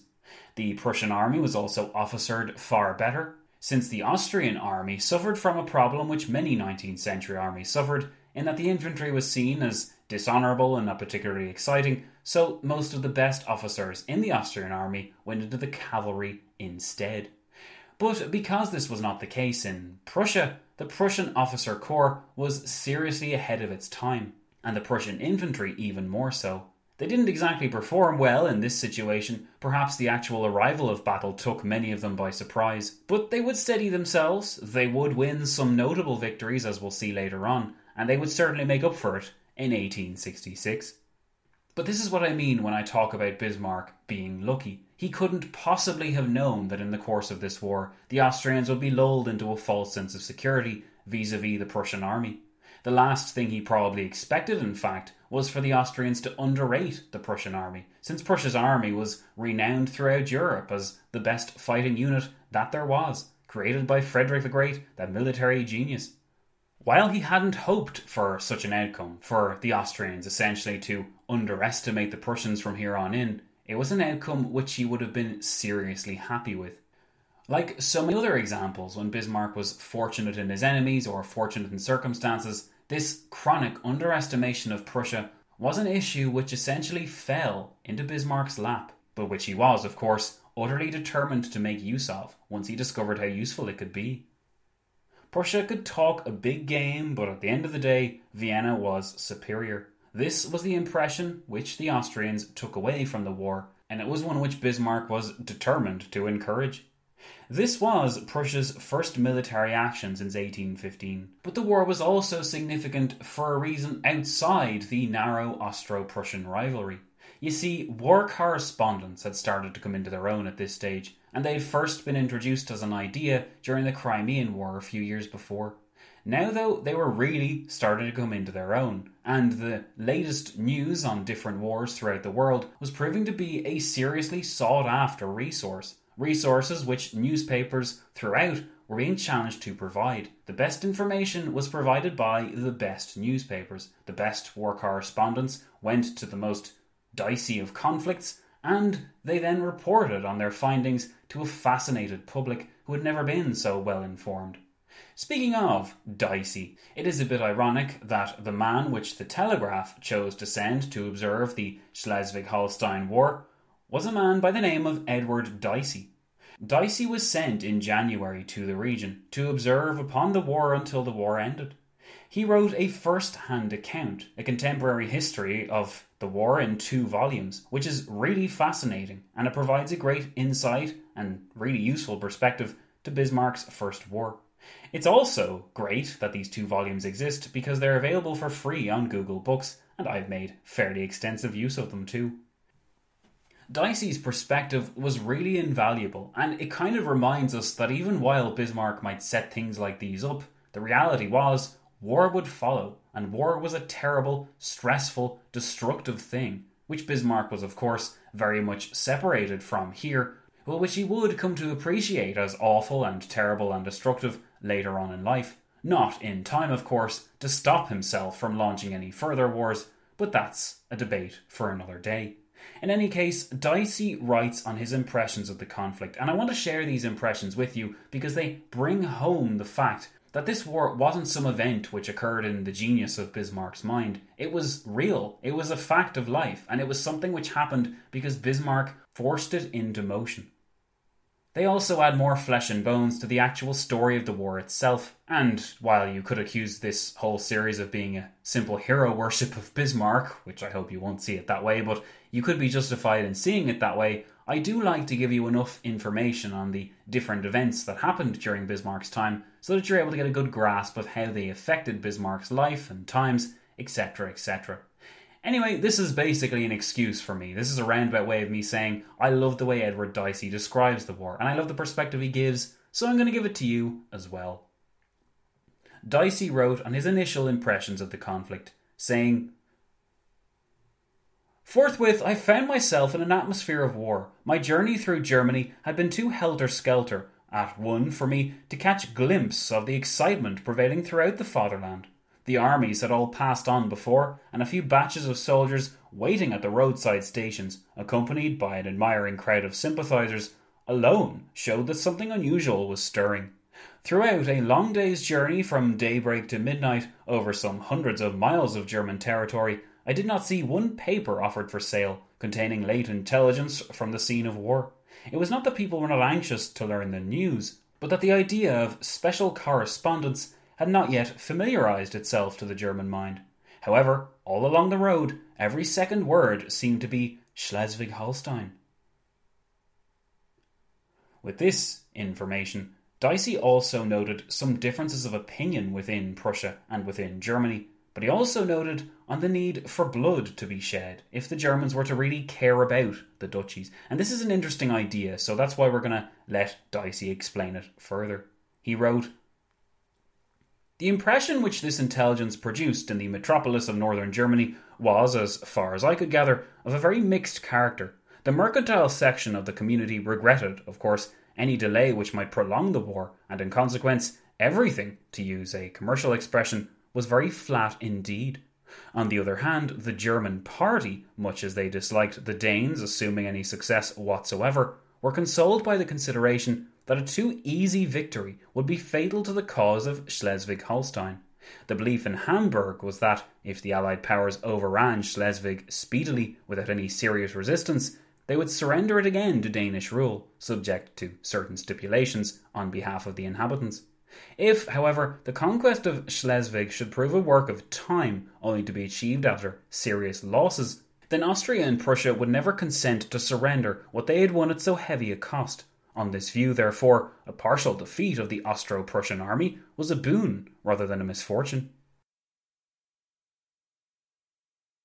As I said, this is an interesting idea, that the only way the Prussians or Austrians or Germans would truly come around to the idea of having these duchies in their fold would be to see their soldiers fight and die for it. Bismarck may well have understood this. He may well have appreciated that the harder the war was, the closer he'd be to annexing the duchies, because Prussians wouldn't want to let it go. Of course, there was a tightrope to be walked here. If you struggled for too long and too hard against those Danes, and everyone gradually ground themselves down on those old fortress works, then it wouldn't be long before foreign powers started to make anxious noises. And this did indeed start to happen in March, as people started to become worried and anxious that the Prussians and the Germans and the Austrians were getting a little bit too close to Denmark proper. We'll return to those concerns in a sec, but it's interesting that these ideas gel with Bismarck's own vision of what the Danes needed to do. He believed that in order for the war to go ahead and for no negotiated settlement to be possible, the Danes would have to be stubborn and they would have to resist. It's a similar kind of agreement that the harder you fight, the less likely you are to give up, but of course such feelings could only last so long.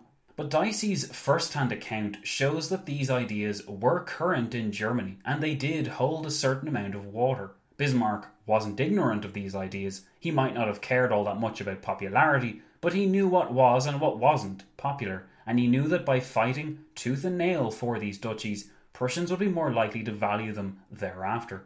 The real question, of course, was whether the Danes would resist long enough for this romantic idea of Prussian unity with the duchies to properly be established. At the moment, this wasn't quite certain. But before we go any further, we're going to return to Dicey and his final extract that I'm going to read out here, wherein he records a very common problem at the time, but one which is often lost in our view of the war, and how different, we might forget, the world of 1864 was to ours. One of these major differences, of course, was in transport. With railways not being wholly embraced by everyone in Europe, the horse was still the best way to get around. But horses were essential in wartime, for dragging cannons, for being the cavalry, and many other things besides. So if you were a civilian and you wanted a horse, and it was wartime, did you really stand a chance of getting one? Let's see how Edward Dicey got on when he had this precise problem. He wrote, "Meanwhile, my first care in Hamburg was not to look after political opinions, but to provide myself with a horse. Every animal in Holstein that could crawl on 4 legs had been bought up by the invading armies for purposes of transport, and I was assured my only chance was to obtain a horse in Hamburg itself. To anyone not blessed with boundless confidence in his own acuteness in a search after a horse, flesh is always, I think, a humiliating process. More especially is this the case when you have to carry on your negotiations in a foreign language, wherein terms are employed with reference to equine manners and customs of whose meaning you have not the remotest conception. However, if you answer 'so' to every remark made, you can put on an appearance of profound acquaintance with that or any other conceivable subject.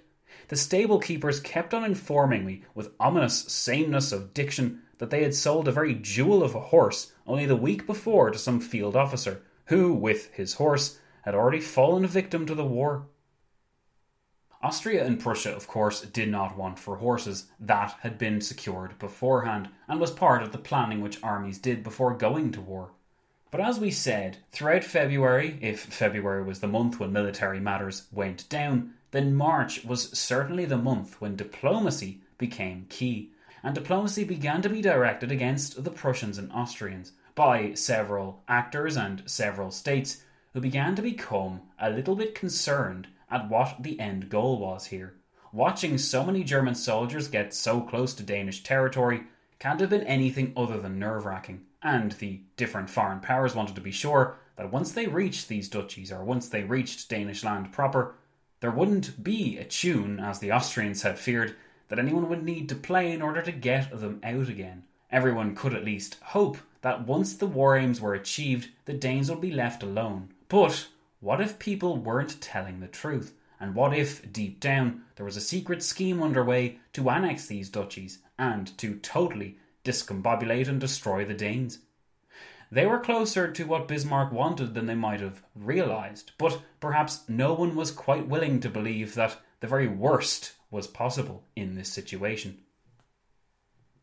Having tended to these fears before, if Bismarck wanted to protect his end goal of annexing the duchies outright, he would have to tend to these concerns again, with the care and sensitivity that only he could produce, or perhaps the correct term would be manufacture. The best way for Bismarck to ensure that everything went according to plan was to ensure, in whatever way that he could, that the military campaigns were successful. If, for instance, the Prussians and the Austrians could defeat the Danes before international opinion could really have a chance to formulate any kind of meaningful response, then a fait accompli would be produced, and if the rest of Europe wanted to challenge it, then they were welcome to. Time was of the essence, though. The longer the Danes struggled defiantly, and the longer it took the Prussians and Austrians and Germans to get any kind of victory, the more nervous everyone would get, and the more likely it would be that international intervention would happen. This was echoed by Albrecht von Roon, the Minister of War, who declared to King Wilhelm, "In this campaign, Your Majesty must win some sort of substantial success, in order not to lose the respect gained abroad and at home, but also to raise it to such an extent that we will be lifted above any difficulties." Difficulties such as Roon well knew, the possibility that the British or the French or anyone else would intervene in this good thing that the Prussians had going. How disastrous would it be if after all of his planning, the British came out of nowhere and intervened? In actual fact, as we'll see in a little bit, this intervention from Britain did happen, but fortunately for Bismarck and company, it happened too late to make any meaningful difference. On the 11th of March 1864, Austria and Prussia announced that they were no longer bound by the Treaty of London from 1852. That Treaty of London, if you'll remember, I know we've gone through it many times here, but just so we're all on the same page, that Treaty of London was supposed to make the Danes respect the independence, essentially, of the duchies and rule them as they had done for the last few centuries. But it also entitled the Danes to security as well. Essentially, a coalition of powers guaranteed Danish integrity. And this meant that the Danes would not be liable to any foreign attack. Of course, by violating the Treaty of London, which many insisted the Danes did once they denounced their old constitution, this surely meant that those powers who had signed, which included Austria and Prussia, were no longer bound by that very same treaty. In other words, by announcing on the 11th of March that they were no longer bound by it, this meant that the Danes would no longer be protected by that treaty's provisions. Their own home territory, Denmark proper if you like, would now be subject to an invasion. Was this invasion now inevitable? What would happen if Germans, Austrians, Prussians, etc. poured over the Danish border? Could the war then really be kept to this regional area? Especially once it was seen that the Danes were resisting fiercely and stubbornly and inspiring the rest of the world to comment or even intervene on their conflict. It was important for the Germans to tread carefully. An aggressive war against Denmark was never going to look very good, so it was important that they ticked every box on the way to escalating this conflict. An invasion of the Danish homeland would completely change the narrative, and the Danes would be able to present themselves as the heroic but ultimately doomed resistors of this German aggression, and potentially everyone would forget that it was the Danes' fault that they were in this position in the first place. Of course, it was really Bismarck's fault for putting the war into motion, but you know what I mean. In the Prussian and Austrian high command, there was a desperate effort to prevent the Danes from reaching any kind of Thermopylae situation, where they would resist heroically and inspire international opinion. By the 26th of February, the Danes had in fact retreated to their own version of Thermopylae, a series of defensive works at Duppel. The Prussian commander, Wrangel, knew that the Danes were moving to that fortress works, and he needed to besiege it, and quickly, if the Danes were to be denied their grand heroic last stand.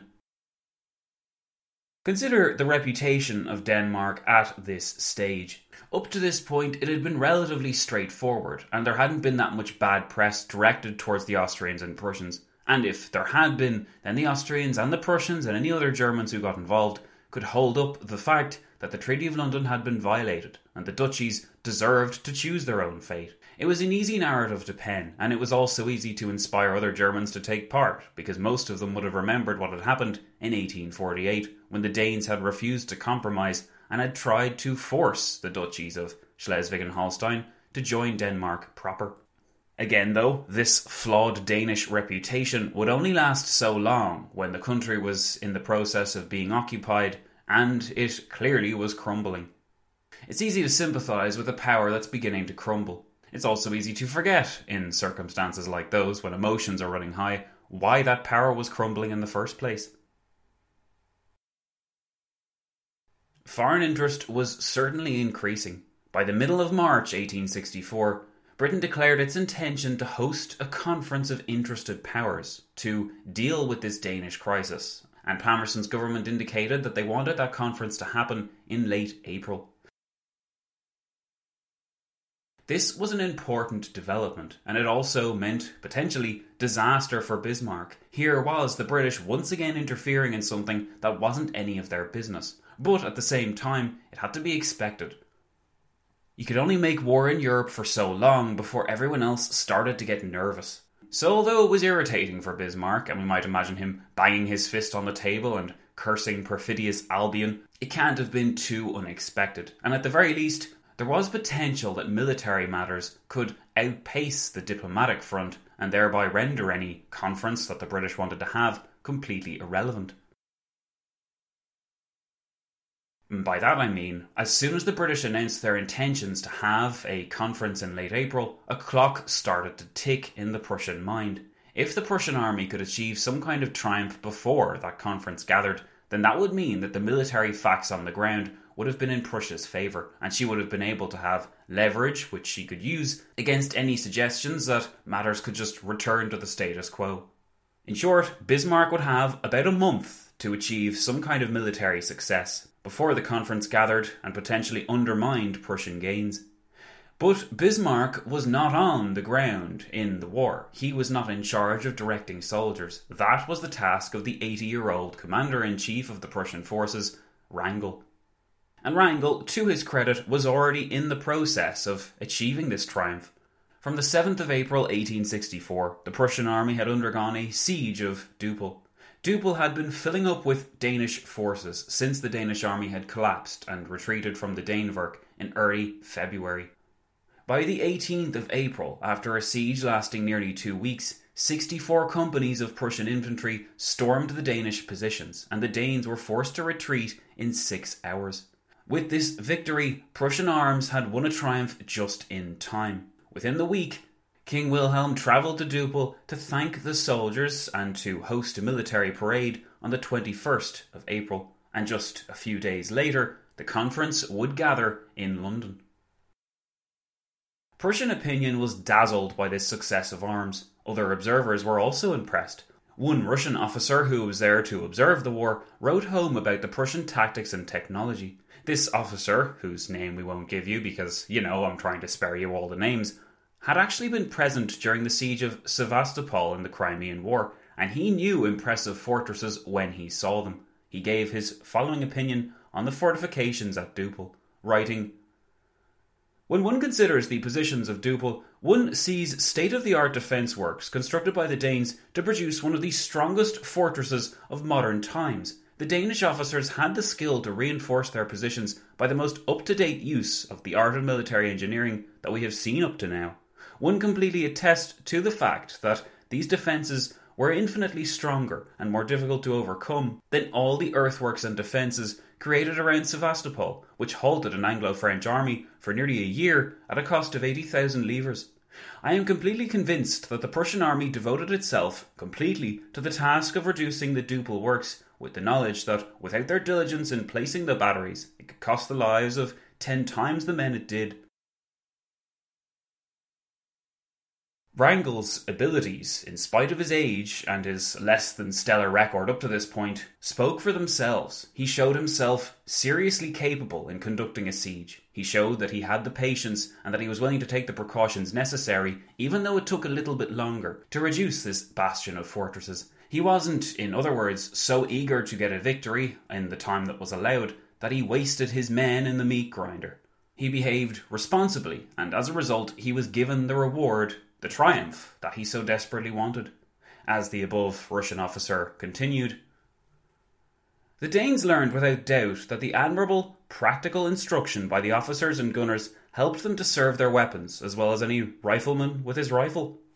For them, it was impossible to construct works that could resist for any length of time, projectiles that hit their walls with a precision that matched a revolver on its target.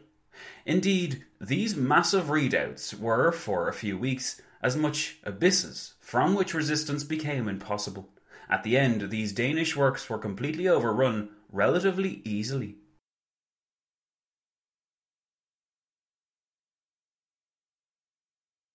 It's easy to imagine these confrontations between the Prussian and Danish armies looking like a kind of cross, a kind of hybrid between the Crimean War and the First World War. And that really is probably as close as we'll come to imagining it in our heads, short of actually being there. In fact, the wars which Bismarck instigated in the 1860s serve as a kind of interlude between the old ways of doing war and the new ways of doing war. The use of railways, the use of complex artillery, and mathematical equations in order to hone that artillery in had developed exponentially even since the 1850s, and even in terms of rifle technology, which the Prussians had continued to develop, would serve them very well over the next few decades. The Prussian needle gun, for instance, was one of the best rifles in the world at this point, but thanks in large part to the bad reputation which Prussian soldiers gained from this Danish war, most observers were completely unaware that they possessed such a wonderful rifle. One of the few to realise how capable and how professional the Prussian forces were was this above Russian officer, who noted that even in the face of such formidable defence works as Duppel, the Prussians were not phased and proceeded methodically, almost robotically, to the end result. An end result which essentially destroyed the Danish capability to resist by late spring. The military impact of the loss of the Duppel works for the Danes was far less important militarily than it was politically for Prussia. The conference assembled in London on the 24th of April 1864, but Prussia, after winning at Duppel the previous week, now could make a strong case for why they simply could not leave. The struggle had been brutal. Prussian soldiers had been lost. Prussians had been blooded.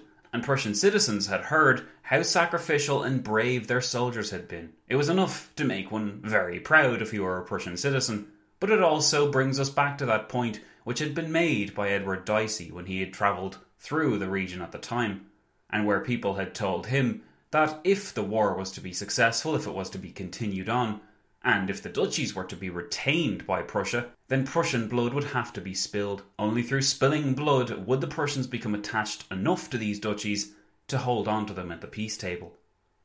With this achievement, with Duppel surrendering, it would have been very hard to say to the Prussians that, since they had achieved nothing, they could easily retreat. They had in fact seized Duppel, and now it was patently obvious that the Danes had no hope of resisting, certainly no hope of being victorious in this war. What were the options for King Christian IX of Denmark, then? Well, he didn't seem particularly deterred by the defeat, and after the defeat at Duppel, he said the following to his troops. Brave soldiers, undaunted and heroic comrades, the Danish army occupying the Duppel position has been forced to retreat after a defence which will be memorable to remotest posterity, not only on account of the inequality of the contest, but also for the heroism with which it was fought. Heavy, indeed, have been the sufferings which the development of the contest has entailed upon you, nor will the great and painful losses of the past few days ever be forgotten. But by God's help, neither will the sufferings or losses be in vain, for they will bear fruits in the war we are now waging against might and injustice. A war, the aim of which is the existence and independence of our beloved country. I return to you the fervent thanks of myself and my people for the perseverance and self-sacrificing heroism you have displayed, and I am convinced you will still be inspired by the same spirit. God preserve my brave Danish army. May it receive the reward of its persevering bravery, and may He confer everlasting peace upon our fallen heroes. By late April, if the military situation was beginning to appear hopeless for the Danes, on the diplomatic front, it was starting to look as though virtually anything could happen. Europe was very anxious to make sure that this Danish war didn't result in the extinction of Denmark's independence.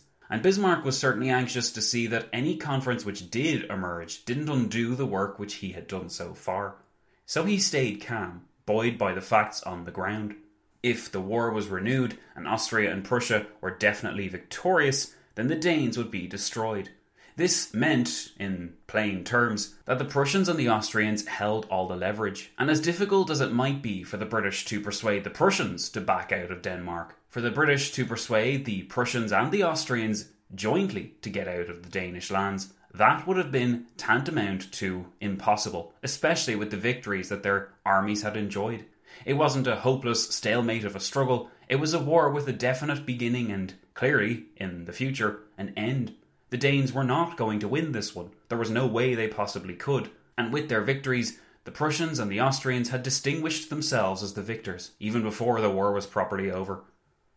But what to do when international opinion refuses to go along with your own initiatives? What to do when there is a threat of British intervention hanging over you? And what to do as well when there was a potential for all your hard work to go up in smoke? Well, it shouldn't surprise you to learn that Bismarck had a plan for all of this, and his plan was nothing less than rallying around German opinion and harnessing that German opinion to win further victories in Denmark, whether or not the British or anyone else liked it. As far as Bismarck was concerned, so long as he had the Germans by his side, he would be able to achieve anything with Prussia. This, of course, was not a call for German nationalism, it was simply a statement of the fact. Bismarck believed he could manipulate and then harness German nationalism to his own ends, and he wrote the following to one of his old employers and friends, saying, "The present situation is so constituted that it seems to suit our purpose at the conference to let loose against the Danes all the dogs that want to howl, forgive this hunting metaphor. The whole howling pack together has the effect of making it impossible for the foreigners to place the duchies again under Denmark. The duchies have up to now played the role of the birthday boy in the German family, and have got used to the idea that we are willing to sacrifice ourselves on the altar of their particular interests. The address will work against that swindle. For me, annexation by Prussia is not the highest and most necessary aim, but it would be the most agreeable result." Amidst the metaphors of hunting and birthday boys, which admittedly is a bit odd, Bismarck clearly saw the annexation of the duchies as the most agreeable outcome. He was willing to express these aims in private to people that he seemed to have trusted or people that he knew, but he certainly was keeping this reality very close to his chest, and he wasn't going to reveal this to the British or to anyone else when the time came to sit at this London conference.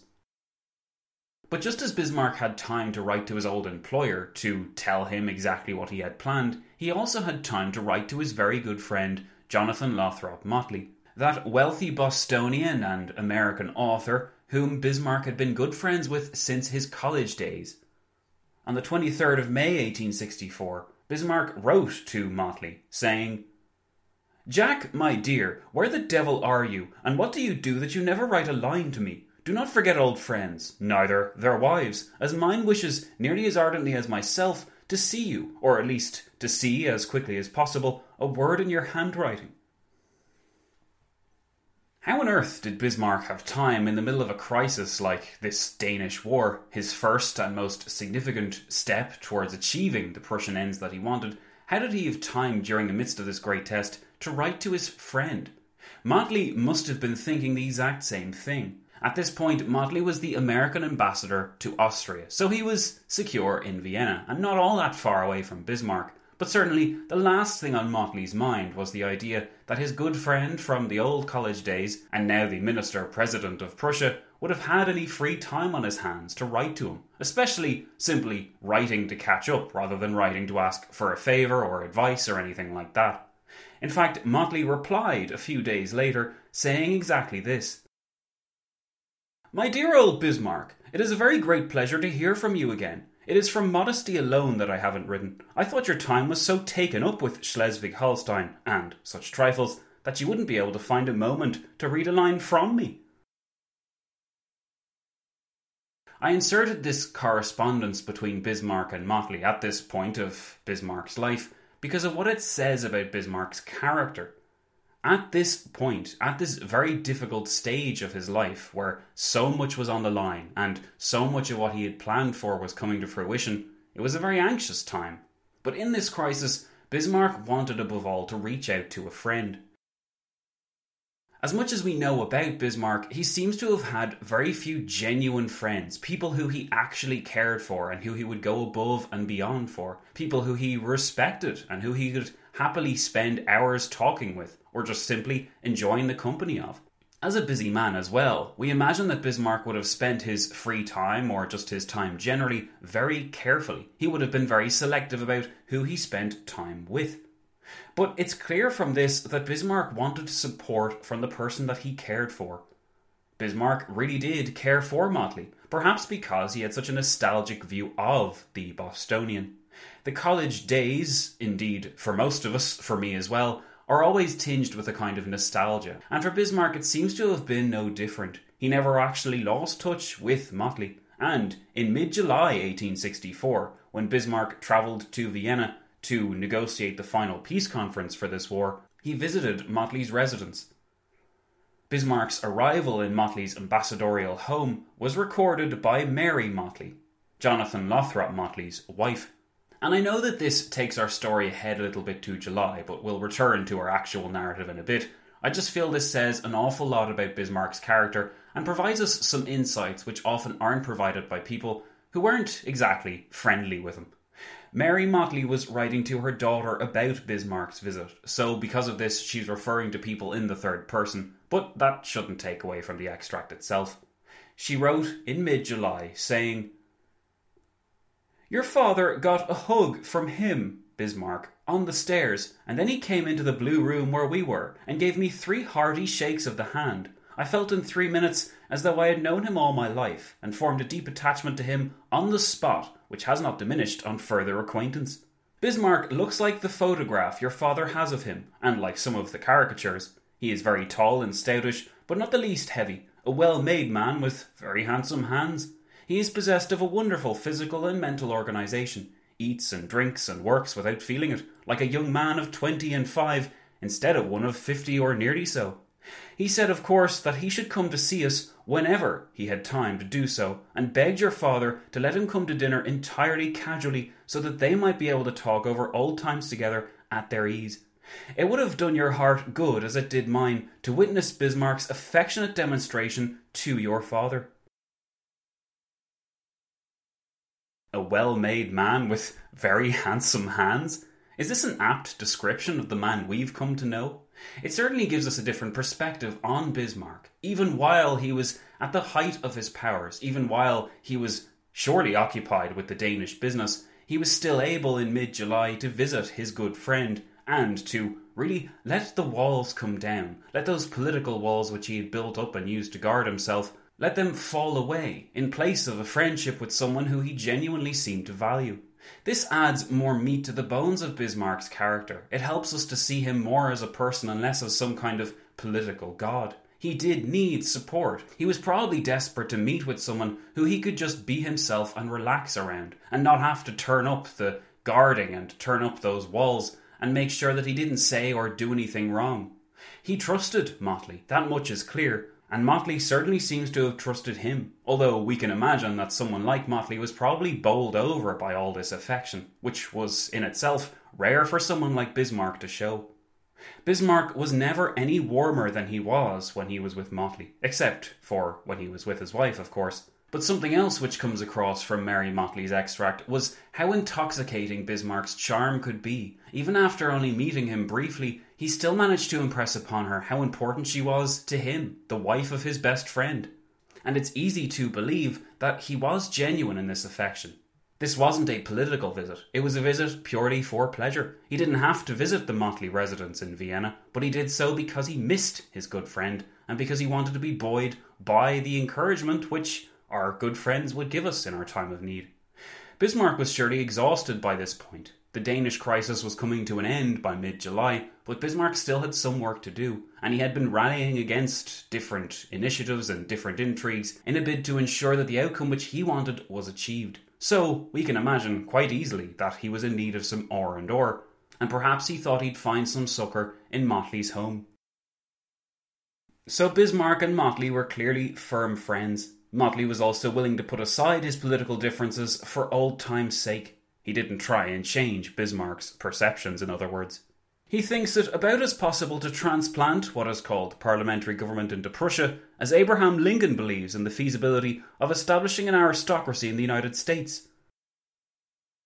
Motley would write, Speaking of the situation in the United States, Motley would later claim that he introduced Bismarck to different sides of the Civil War, and that he explained the Union cause to Bismarck. It is unrealistic to imagine that Bismarck was unaware of the intricacies of the US Civil War, even though surely its furies must have seemed quite distant to him, focused as he was on the Danish issue. Thanks to the revolutions in war reporting, German newspapers had plenty of information on the US Civil War at their hands. So perhaps it's wishful thinking by Motley to imagine and claim later on that he filled Bismarck in on the innermost details of his country's civil war. Motley's wife didn't think so, though. Mary Motley continued to describe the very comfortable evening that she had spent with Bismarck in a letter to her daughter. "Your father gave him," Bismarck, "at his request, a brief but graphic sketch of our affairs, the causes of the Civil War, and the sole conditions upon which it would terminate, etc., etc.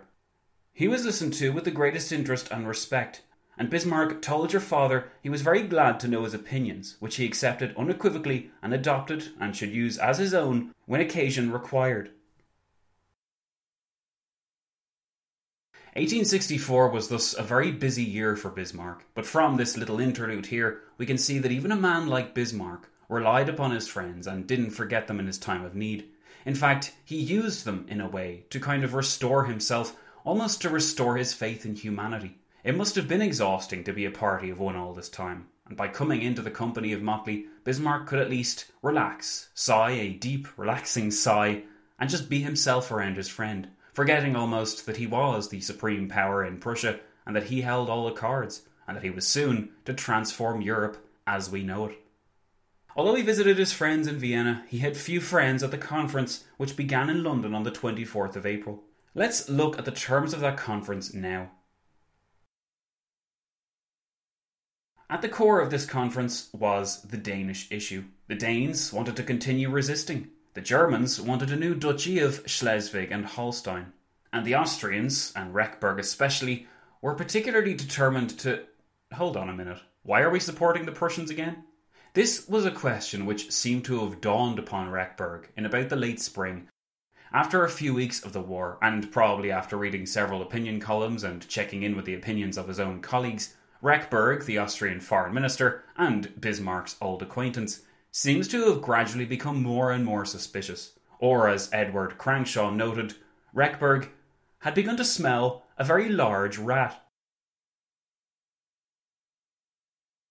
Many had asked the questions in December and in January that Rechberg was only asking now, and in a way he was asking these questions too late. Austria had joined up with Prussia, and she had helped her achieve her military successes in the duchies, so there was very little point now in wondering what it had all been for. It only seemed to dawn on Rechberg now that Prussia was gaining in the duchies, and Austria, by acting alongside her, wasn't gaining all that much at all. So Rechberg tried to salvage the situation, and he tried to do this in a kind of ingenious move. We'll recall that one of Bismarck's greatest fears was the possibility that an independent duchy of Schleswig and Holstein, an independent state under the leadership of Augustenberg, could emerge from this crisis, thereby complicating the German situation and providing another voice in the German Confederation, a liberal one no less, which would probably be used against the Prussian influence. For this reason, among many others, Bismarck was desperate to ensure that this independent duchy state didn't materialise. But he couldn't do this overtly. He had to make a show of wanting this duchy state to appear. It was all very well to maintain this front, but anyone who knew Bismarck and anyone who knew his own ambitions might have suspected that this wasn't what he wanted deep down. And Rechberg, to his credit, had begun to suspect that this duchy state, this creation of a Schleswig-Holstein duchy with Augustenberg at the head, Rechberg seems to have suspected that Bismarck didn't want this at all, and that he was only looking for a way to actually annex these duchies into Prussia proper. In fact, as we know, Rechberg was very close to the truth indeed. After having made a massive whoopsie and enabled Prussia up to this point, Rechberg seems to finally have been trying to redeem himself here, with a pretty genius initiative. At this conference, Rechberg instructed the Austrian delegate to this conference to arrange a joint memo, which would declare that the war aim of Austria and Prussia was the creation of this Schleswig-Holstein state with Augustenberg at its head. Up to this point, the war aims of the two powers had been vague. It had been assumed by foreign observers, and declared by Bismarck publicly, that an independent state of Schleswig-Holstein was what they wanted. But up to this point, any kind of legally binding commitment to this effect had not been actually created. It was merely assumed that this was what Austria and Prussia wanted, so it was what they would create. Of course, Bismarck didn't actually want this, and this was why he had refrained from constraining himself by signing any kind of agreement. By instructing the Austrian delegate in the London conference to behave in this way, though, and by demanding from Prussia a guarantee to the effect that what they wanted was also the creation of that Schleswig-Holstein state, Rechberg was trying to outmaneuver Bismarck, and he was doing it in a pretty clever way, to his credit. Upping the ante further, Rechberg declared that the erection of a Schleswig-Holstein state with Augustenburg at its head was Austria's chief war aim. And Bismarck was encouraged to join up with Austria in this respect, and also declare that this was Prussia's aim as well, with the Austro-Prussian war aim being the erection of the Schleswig-Holstein state. How on earth would Bismarck, after the event, be able to annex the duchies into Prussia? This was certainly a dilemma, and it was a dilemma which Rechberg wanted to use to test Bismarck's true intentions. Surely if Bismarck didn't want this, then he would be unwilling to go along with this declaration. But if he did want this, or if he didn't have any ulterior motives, then he would go along with the Austrian initiative, and he would go along with it relatively peaceably. So it seemed as though, at least, Bismarck had been caught in a kind of trap. His bluff had been called, and now he would have to respond. So what would he do? Well, let's take things forward a bit to the point where Rechberg launched this initiative to try and call Bismarck's bluff. By the time Rechberg did try this tactic, the conference in London had been going on for over a month, and it was late May. On the 24th of May, Bismarck had written to Albrecht von Roon, saying, "Whether I can do something to settle my nerves this summer depends upon Lord Palmerston, Napoleon, and a few other highly placed rogues. If we strike again, I can hardly go away. It all depends whether Vienna prefers to grant us the duchies rather than the Augustenburger, for separation from Denmark is no longer in doubt." 4 days after writing this private confession to Roon, to the effect that the Danes would surely not be given the duchies now, and that Augustenburg had to be outmanoeuvred, Rechberg now announced his intention to sponsor Augustenburg's candidature, and he encouraged the Prussians to join alongside this joint declaration. Bismarck reacted, somewhat ingeniously, by calling Austria's bluff. He agreed that Augustenburg should be installed, once Augustenburg agreed to the terms of the peace. What on earth had happened here? Was Bismarck giving up on his old initiatives? Was he giving up on his plan to annex the duchies? And was he just admitting, after all this, that his schemes had been exposed, and now, to avoid international scrutiny and the hostility of the Austrians, the British, and several other powers, he'd have to abandon his old plan and accept these just deserts? Certainly, Bismarck was given good reason to believe that supporting Augustenburg would have been disastrous from the beginning, especially now that Prussian blood had been spilled. To hand these duchies over to Augustenburg without a peep on Prussia's part would have looked ridiculous, and Bismarck wasn't the only one to believe this. Roon wrote that giving the duchies over to Augustenburg without any protest would have meant an inglorious end of the present government in Prussia. And let's not forget that at the head of that present government in Prussia was Bismarck himself. So potentially, by agreeing to Rechberg's scheme here, Bismarck could be signing his own resignation letter in the process. So what exactly was he doing by publicly agreeing to it? Well, you'll be unsurprised to learn that Bismarck was not sincere when he agreed with Rechberg's scheme, and he had in fact developed a cunning plan, which he planned on revealing to Augustenburg in private. On the 1st of June 1864, Bismarck met with Augustenburg for 3 hours. It's easy to imagine the scene. It's also interesting to look at the differences in Augustenburg's demeanour before and after he met with Bismarck, because in the space of those 3 hours, Augustenburg's prospects went from pretty darn swell, all things considered, to utterly disastrous. Bismarck uncoiled all of his powers against Augustenburg, but he didn't bully him or manipulate him or force him to renounce his claims on the duchies. All he did was produce a document which had gone under the radar up to this point. In February 1864, The Crown Prince of Prussia, Frederick, had laid out several terms which any Schleswig-Holstein state would have to abide by if it wanted to exist independently. These terms included the occupation of its fortresses by Prussian troops, the militarization of the Kiel region and the creation of a canal there, and full access of Schleswig-Holstein to the Zollverein, or German customs union, which the Prussians dominated. These demands would have reduced Schleswig-Holstein to less than a Prussian vassal, but apparently Crown Prince Frederick, who had written these terms down, believed that Augustenburg would accept, and also believed that his good friend Augustenburg wouldn't see these terms as being too harsh or too demanding. Bismarck put this belief of the Crown Prince's to the test, and he produced this document for Augustenburg to see for himself, a document which was signed by the Crown Prince, no less, and seemed to suggest that Augustenburg's future as the ruler of these duchies would be far less liberal and free than he might have hoped. Bismarck also added some of his own terms for effect as well, which in fact had not been written down on this document at all, and which Crown Prince Frederick had never in fact demanded. Bismarck gambled that Augustenburg wouldn't want to see the full terms of the document, and that if he presented this document on a table with the Crown Prince's signature clearly on the front of it, Augustenburg wouldn't look any deeper. Because of this, because of using this bluff, because of mixing truth with fiction, Bismarck was able to fool Augustenburg.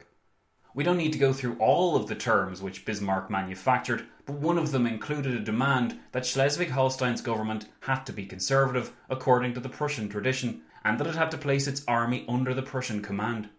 Augustenburg, once he was told these terms, must have felt as though he'd been hit by a bomb. His whole world was turned upside down, and apparently his good friend, Crown Prince Frederick, had signed off on all this stuff.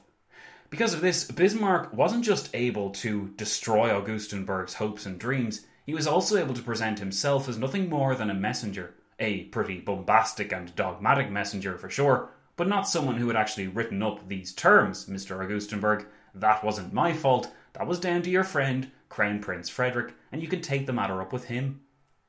Bismarck gambled on Augustenburg's personality, just like he had gambled on the entire situation. He knew that Augustenburg would never accept these constraints on his rule in Schleswig-Holstein, and he also knew that once Augustenburg refused to accept, the actual pressure on Prussia to create this independent state of the duchies would be greatly reduced. I mean, think of it this way. If the man who's supposed to be tasked with ruling these duchies goes out publicly and declares that he can't in good conscience rule them, then that places the Concert of Europe in a bit of a bind. Of course, the Concert of Europe couldn't have known all that well that the reason why Augustenburg had refused was because the terms Bismarck presented to him were so impossible to accept. As Bismarck had expected, the terms, the minute details, and the reasons why Augustenburg wouldn't be able to succeed to the duchies, these were facts which didn't interest international opinion all that much. Instead, the British, the Danes, and the Schleswig-Holsteiners themselves were more interested in whether or not Augustenburg would stand as their leader, and when he insisted that he would not and could not do so, this changed everything. It was to Bismarck's credit that he knew Augustenburg's character well enough to know that Augustenburg wouldn't call Bismarck's bluff and simply accept these constraints on his regime in Schleswig-Holstein. Had he done this, had he thrown this curveball in Bismarck's direction and just gone along anyway, it's hard to know what Bismarck would have done. But fortunately for Bismarck, a combination of luck and a combination of knowing your enemy meant that Augustenburg didn't do this. He disqualified himself by refusing to rule there, and as a result of this, what was Bismarck to do? What was Prussia or Austria to do, in fact? Since it was very clear after this war, and after the recent history between the two parties, that the Danes couldn't very well have the duchies back after all of this. So, if option A, giving them to Augustenburg, and option B, letting them go back to Denmark, were both impossible, option C, annexation, started to loom into view. Especially for the Concert of Europe, which was becoming very anxious that this conflict would spill out into other areas, a quick solution like annexation, once seeming impossible and wholly unacceptable, started to become more possible and more acceptable because it was better than the alternative, an endless war which would drag in other powers. Bismarck gambled on Augustenberg's personality, just like he had gambled on the entire situation, and gambled on the fact that Wrangel would command Prussian forces well and achieve successes. And he was given further good news. In spite of Palmerston's best efforts, the British were unable to find a solution to the Danish War, and the London Conference closed without any decisions being made on the 25th of June 1864. The day after this, the armistice which had kept the two parties apart during the war so that they could negotiate in London now came to an end. The war was back on between the Austro-Prussian German forces and the Danes, as they knew full well, had absolutely no hope of turning the situation around. In Denmark, in fact, news about the Prussian and Austrian land grab and the fact that Augustenberg had renounced his inheritance of the duchies caused something of a storm. But of the greater storm by far was the belief engendered in Danish society that the British had abandoned them to their fate after promising so much initially. This idea that the Danes had been abandoned also found currency within London itself, especially because the Conservative Party at the time, powered by such orators as Disraeli and Salisbury, challenged Palmerston's Liberal government incessantly. And here's where I get to bring in my PhD chops, because this period, 1864, and the debates which went on in the House of Commons over the 4th to 8th of July in that year, provide a stunning record of how British statesmen on both sides of the fence felt about the Danish situation. By the 4th of July, a proper debate on the Danish situation had been put off for a very long time, and it was only now on the 4th of July, confronted by the facts on the ground, and provided with the necessary material and sources to actually make a judgment call, that the Conservative opposition and the Liberal government essentially went to political war over the next 4 nights. Having examined these debates in detail myself for the purpose of my PhD, I can tell you that they make for fascinating reading. And if you, like me, are looking out for buzzwords like national honour, which is what my thesis is on, then these debates in the House of Commons provide loud testament to the idea that the opposition, in Britain at least, believed that Britain had erred. Worse than that, they had abandoned their Danish ally in its time of need, and as a result, they had lost significantly their influence and disgraced the name of Britain across the world. National honour, in other words, had been sacrificed because the British were too afraid to get involved in this war. That at least was the narrative which the Conservatives were peddling, and one such Conservative statesman, Benjamin Disraeli, made it a point of principle to give his own take on these events. On the 4th of July, the first of 4 nights of debates, Disraeli made the following ringing pronouncement on British conduct during the conflict, saying, "I find a proud and generous nation like England shrinking with the reserve of magnanimity from the responsibility of commencing war, yet sensitively smarting under the impression that her honour is stained by pledges which ought not to have been given, and expectations which I maintain ought never to have been held out by wise and competent statesmen. Sir, this is anarchy. It therefore appears to me obvious that Her Majesty's government have failed in their avowed policy of maintaining the independence and integrity of Denmark. It appears to me undeniable that the just influence of England is lowered in the councils of Europe. It appears to me, too, painfully clear that to lower our influence is to diminish the securities of peace." These debates in the House of Commons over the 4th to the 8th of July contained a whole load of volcanic rhetoric and a lot of hurt opinions on both sides. But the underlying message was clear. Just as the British had begun to turn in on themselves and focus less and less on the conflict underway, so too had the Danes begun to focus less and less on the fate of the duchies and more on the people who had abandoned them in their time of need. This, of course, gave the Prussians and Bismarck a chance to get in there while everyone was distracted. And this provides further testament to what we talked about before, where Bismarck was very lucky indeed. He surely can't have expected that the debate over abandoning the Danes would dominate British political discourse over the summer of 1864, rather than the arguably more pressing matter of why the war had been launched by the Prussians and Austrians in the first place. Just like he couldn't have known that, by acting in this war, Prussia would establish a reputation for itself as having an army which wasn't as capable as the Austrian, a false fact as it turned out, which lulled the Austrians to their doom 2 years later. Here, Bismarck couldn't have known that he would have had such an easy time of it when it came time to making the peace, but certainly he didn't stop for anyone. Once it became clear, in the first week of July, that people's attentions were elsewhere, the Danes, plainly, had no choice but to sue for peace.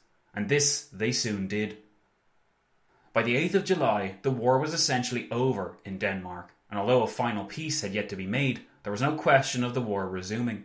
Prussian soldiers could effectively stand down and move to their new occupation, that of, literally, occupying the duchies which had been taken, and ensuring that they never went back to the Danish sphere of influence. It was a stunning turn of events. Bismarck's gamble had paid off, and now he was free to imagine a post-war settlement, a settlement which would be negotiated with Prussia's unlikely ally, the Austrians. This is the series of events which took Bismarck to Vienna in July, and explains how he got to meet with his good friend Motley, as we looked at earlier. But it hadn't all been plain sailing for Bismarck, although he had achieved what he had wanted, and although he had been lucky, for sure, in his adversaries, the domestic problems within Prussia had not completely gone away. We'll recall that Bismarck proposed those few bills for raising monies to the Landtag earlier on in the conflict, in its initial stages, to kind of divide the liberals. He had asked for 9 million thalers and then 12 million thalers in November and January respectively, even though he didn't need the money. The point, at that stage, had been to try and divide the liberals or discredit them, and then give the king the excuse to close the Landtag so that Wilhelm could rule by decree with Bismarck in his ear. This had been successful, but by May 1864, money was starting to run out, and Albrecht von Roon was getting very nervous that as Minister for War, he wouldn't have the funds necessary to continue the war. He talked to Bismarck, and Bismarck started to worry that, despite everything, he might in fact have to petition the Landtag for more funds. This would have been disastrous, but the Landtag was still tentatively opened anyway, just to see if there was a possibility that, having learned its lessons from the two failed bills from before, it would now provide the victorious Prussian soldiers with the funds that they needed to conclude this war in favourable terms. Unfortunately for the Landtag and for the Liberals' reputation, though, they refused again to approve of a bill, and as a result, the king closed the Landtag once more in May. This represented only the latest chapter in impossible confrontations between Crown and Parliament. Evidently, the conflict between the two sides in Prussia was not over yet. Bismarck pulled whatever levers he could to get the last few bits of funding in place, but there was some anxiety in the Prussian High Command that they would run out of fast cash before the Danes could be defeated. This did not happen, of course, and Bismarck certainly did not make his concerns about Prussian money public, so that the Danes never realised that had they resisted perhaps for a few more months, a proper crisis within Prussia might have been created, which could, potentially at least, have distracted the Prussians from pursuing the war to its successful conclusion. Bismarck, as we said, was very lucky indeed. He was lucky that this crisis didn't erupt and didn't ruin his plans for the duchies. He was also lucky that the king now seemed to have come around to the idea that Prussia should annex one of these duchies after all. In fact, according to the terms of this Treaty of Vienna, which was signed on the 30th of October 1864 and ended the Danish War just short of a year since the whole crisis had first begun, Prussia was to have Schleswig and Austria was to have Holstein. This result was a definite boon for Prussia and for Bismarck as well. Now, Prussia effectively owned Schleswig, a seriously strategically important portion of land, wedged just in between Denmark and Germany. This critical piece of land, where the Kiel Canal now resides, seemed to Bismarck like a great prize, and to King Wilhelm certainly. All reservations about annexing land, which he had loudly trumpeted before, were now forgotten. Wilhelm was happy now to be the overlord of Schleswig. Bismarck had apparently persuaded him that after the trials and tribulations which the Prussian soldiery had been through, Schleswig was the very least that Prussia deserved. With Augustenberg dealt with and refusing to rule the duchies in his own right, Prussia could now hold Schleswig indefinitely. And to the south, it could be noted that the Austrians were holding Holstein. This provided Bismarck with the potential, at least in the future, to instigate some kind of conflict with Austria over these duchies. It also had to be said as well that if we were to weigh in the balance who benefited most from this conflict, the Prussians certainly gained more by snapping up the nearby Duchy of Schleswig in comparison to Austria, who overextended arguably, its resources to occupy the Duchy of Holstein, a place it had never been particularly attached to and could see no feasible benefits in holding on to. But per the terms of this peace treaty, if Austria did not want to be shut out into the cold, or in other words, if they didn't want to empower the Prussians by granting them Holstein and Schleswig, then Vienna would have to accept Holstein, even though Rechberg certainly didn't particularly want it. What had Austria really gained from this war, other than a faraway duchy she had very little use for? Well, the Austrian Emperor would tell you that Austrian arms had at least triumphed, and they had shown up the Prussians who had always had a chip on their shoulder ever since Frederick the Great, but had been proven inferior to their Austrian peers. Surely after this display of Austrian superiority and the recent example of Austro-Prussian cooperation, this meant that Bismarck was going to continue to change his ways, and that the Austro-Prussian friendship would continue to flourish into the future.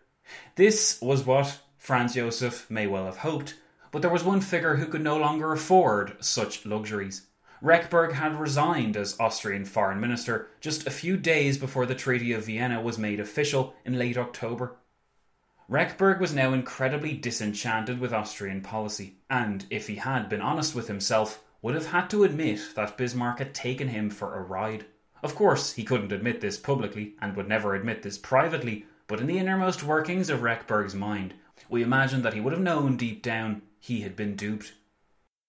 For the moment, Rechberg would maintain that Austria would never be following Prussia again, but as he was no longer foreign minister, he didn't have much of a say in this. But Rechberg was correct. Austria would not follow Prussia again. She would not follow her as an ally, at least, but she would follow the trail of crumbs that Bismarck left for her, and Rechberg's successor as foreign minister, Count Mensdorff, would lead Austria all the way along this trail of breadcrumbs, right off the edge of an abyss which led almost directly to the ruin of the Habsburgs and the destruction of the old Austrian Empire, to be reimagined as the Austro-Hungarian Empire that we know and love today. But all that was to come in the future. We're going to leave Austria here for now, flushed with victory after the Danish War, but unsure exactly why she had been swept up in the flurry of activity in the first place, or why, particularly, she had acted alongside her German rival. Like waking up after a terrible hangover, Austria had to rebuild and gather its resources together now, and come to terms with what had happened the night before, or, in Austria's case, the year before, and try and make sense of the whole thing. For Denmark, the results of the war were obvious. It was nothing short of a trauma. An epoch was now over in Danish history. No longer could the Danish kings maintain their historic link to German territory, and a whole quarter of the Danish country was now gone. This meant that Denmark was now more homogeneous than ever before, and a focus on Danish nationalism, or perhaps, potentially, a sense of Scandinavian togetherness could be promoted instead. I should mention at this point that there is a very well-received and critically acclaimed series called 1864, which covers these events from the Danish perspective. I admit I haven't seen this series because I haven't been able to find it, but I think it's on Amazon Prime, so do check that out if you are fortunate enough to subscribe to Amazon Prime. And if you have watched it, then do let me know what you thought. For the record, 1864 was the product of collaborations between several studios, and they tried to make it as historically authentic as possible. They even recorded at those ducal fortifications, so that should tell you how far they were willing to go to achieve the authenticity that we all appreciate as history nerds. With success in foreign policy, Bismarck marked his success by holding a kind of triumph, the first that he had arguably experienced in his career up to this point. On the 7th of December 1864, Prussian soldiers who had fought the Danes returned from the duchies and from Danish territory and entered Berlin as one unit for a military victory parade, as all the important ministers and the king were in attendance. Amidst the jubilation of the crowds and the reverence which the king seemed to receive for this successful effort, it was hard for Bismarck not to feel pride at what he had achieved, although of course he would have to keep this pride close to his chest. Nobody could know that what he had done here had been all part of a plan. There had been no accidents in the Danish War, only happy coincidences and luck. But the fact that it had worked out to Bismarck's ultimate benefit was down to none other than Bismarck himself, who from the very beginning saw the end goal of the annexation of the duchies and fought for it tenaciously, relentlessly, and underhandedly, it has to be said, not letting scruples or the dreams of the likes of Augustenberg get in the way of a good old-fashioned annexation. 1 down, 2 to go, was Bismarck thinking? Not at all. There was no indication at this point that Austria and France would be next. Certainly, it was known that a contest with Austria was what Bismarck desired. If his peers truly knew Bismarck deep down, then they would have known that this contest with Austria was one of his most deeply desired outcomes. War with Austria could come in the future, though. For now, it was up to Bismarck to make the most of Prussia's advantageous position, and this he now started to do. The legend of Bismarck was starting to grow, and Bismarck's mind was already looking beyond Denmark to competition with Austria. Wasn't it convenient that the Austrians now owned a far-flung duchy of Holstein? Wasn't it convenient that the Prussians were now next door in Schleswig? With their borders so close, and their interests no longer aligned and focused on the Danes, those in Vienna might have hoped optimistically that Bismarck would continue in his trend of being a good friend to the Austrians. But anyone who knew Bismarck deep down would have known that this was exactly not what he wanted to do. He had made a good show of being Austria's friend, but this show was no longer necessary, and as a result, Bismarck could go into business for himself. He now finally felt in a position to meet the challenge which had defined his policy for the last decade, a war with Vienna for German mastery. At what point did Bismarck realise that the Schleswig-Holstein War could be used to get at Vienna? It's uncertain, but it's important to emphasise that Bismarck didn't necessarily follow a preordained plan. Instead, he pursued a goal, and he allowed nothing to stand in his way. We'll note that fears of British reprisals, Augustenberg, and certainly not the Austrians, could deter Bismarck from pursuing that end goal. He was driven by the vision that he had for Prussia, a vision which he was determined to realise, whether the circumstances required it or not. But let's ask another question. Did Bismarck really need to attack the Danes and fool the Austrians? Did he need, after the event, to attack the Austrians, usurp Vienna in Germany, and thereafter lure France to its ruin, becoming master of Central Europe as he did so under a new banner of the German Empire?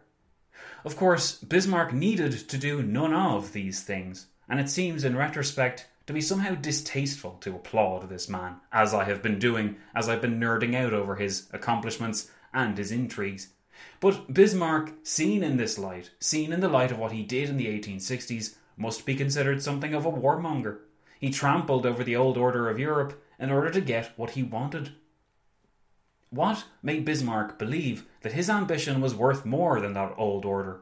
What made Bismarck believe that this vision he had for Prussia was worth more than the lives which would be lost trying to achieve it, or the monies spent, or the legacies which were being dangerously created? If applauding Bismarck's exploits here is morally questionable, then marvelling at Bismarck's unlikely rise to conquer his friends and his foes alike, to dominate his sovereign and his family, and to succeed beyond his wildest dreams, is probably the wrong thing to do as well. And yet, for me and for so many others, there remains something undeniably attractive in this leg of the Bismarck story. For me, I think it's the energy which Bismarck sets to accomplishing his task. Although Bismarck's obvious talent for intrigue, for governance, for reading people, also seems very satisfying as we see it reach its full potential. At the same time as well, even though we might not like to admit it, there is something inherently enjoyable in learning and reading of a man who gathered himself together at the age of 32, having done virtually nothing at all, only to suddenly change human history by battering his enemies into submission. Perhaps we simply like to revel in the story of Bismarck, in the glory of Bismarck, because it's a story like no other. In the same way we like to relish the military exploits of Napoleon while acknowledging his importance, we also can relish here the chance to delve deeply into the exploits of Bismarck, a political Napoleon, for lack of a better term. I think as humans we're always drawn to admire the powerful figures, the towering figures, the formidable figures, without always accounting for morals. Had Bismarck accounted for morals, we should emphasise, he wouldn't have fought 3 wars to reach an end which many Germans would have been happy to wait for, or at least to achieve by peace. And yet this is the legacy Bismarck leaves us, and it is where we must leave this series of ours for now.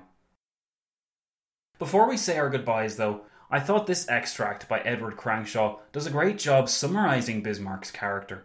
And in this extract, Crankshaw provides what I think is the most precise and accurate definition of those variables, of those goals, of those ambitions which formed Bismarck's character and which help explain why he did what he did. Have a listen to this here. We have seen enough of him now to understand that his determination to be his own master was absolute, was, indeed, the only absolute for him, and therefore governed his conduct. Bismarck, tortured by ambition, was nevertheless precluded from taking part in the usual round of competition for place. He had to pretend not to want it. He had to dare recklessly by flaunting his independence in the faces of men who were strong enough to break him.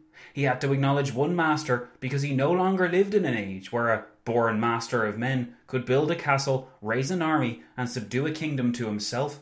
That master had to be the hereditary monarch to whom Bismarck could formally bow, but who must be made to obey the servant's will. The King of Prussia might be content with sovereignty over a minor power, patronised by Russia, treated by Austria as rather less than equal, but if Bismarck was going to serve his king, this was not enough. Prussia must also be great, if only to be worthy of Bismarck's service. Prussia must also be great, if only to be worthy of Bismarck's service. How apt this sentence seems now in hindsight. Bismarck, the private individual, the party of one, ignored all barriers in his way. He overcame all opposition, and he waged his game of personal ambition on the world stage, using the Prussian army as his proxy. Like the king who conquered to increase the prestige of the crown on his head, Bismarck conquered in his own unique way to increase the power in his own hands. He conquered and he destroyed his enemies at home, and by trouncing enemy states abroad, he bypassed, in the process, any sense of accountability or remorse on his behalf. All of this, and in 1864, one fact is also clear to us in hindsight. Not only had Bismarck achieved a great coup here in the Danish crisis, he was also only getting started. Unfortunately for Count Rechberg, you see, for Austria, for King Wilhelm's nerves, for Prussian mothers, and for all the other variables soon to come in the way of his warpath, Otto von Bismarck would serve at the head of Prussia for over 25 more years. In that time, Bismarck would come closer than he dared to imagine to the zenith of power which he craved. But at no point was this zenith of power ever enough. Nor did Bismarck ever take a moment to stand up, grab a microphone or what have you, and declare that all of his efforts, all of his actions, all of the cost had been worth it. Instead, Bismarck ticked along. He moved to a song which only he knew how to sing, and to a plan which he shared with nobody, since he had never written it down. Bismarck never needed to write this plan down. He stored the details in his head, and he waited for changes in circumstances or opportunities where he could gamble with more lives and seize more land, more glory, and more power. Luck, as it had before, would remain on his side, and Bismarck continued to rely on those 3 traits which had gotten him this far. His intelligence, his ambition, and his energy never seemed to waver, even as he grew old, even as, in fact, he was living his final days.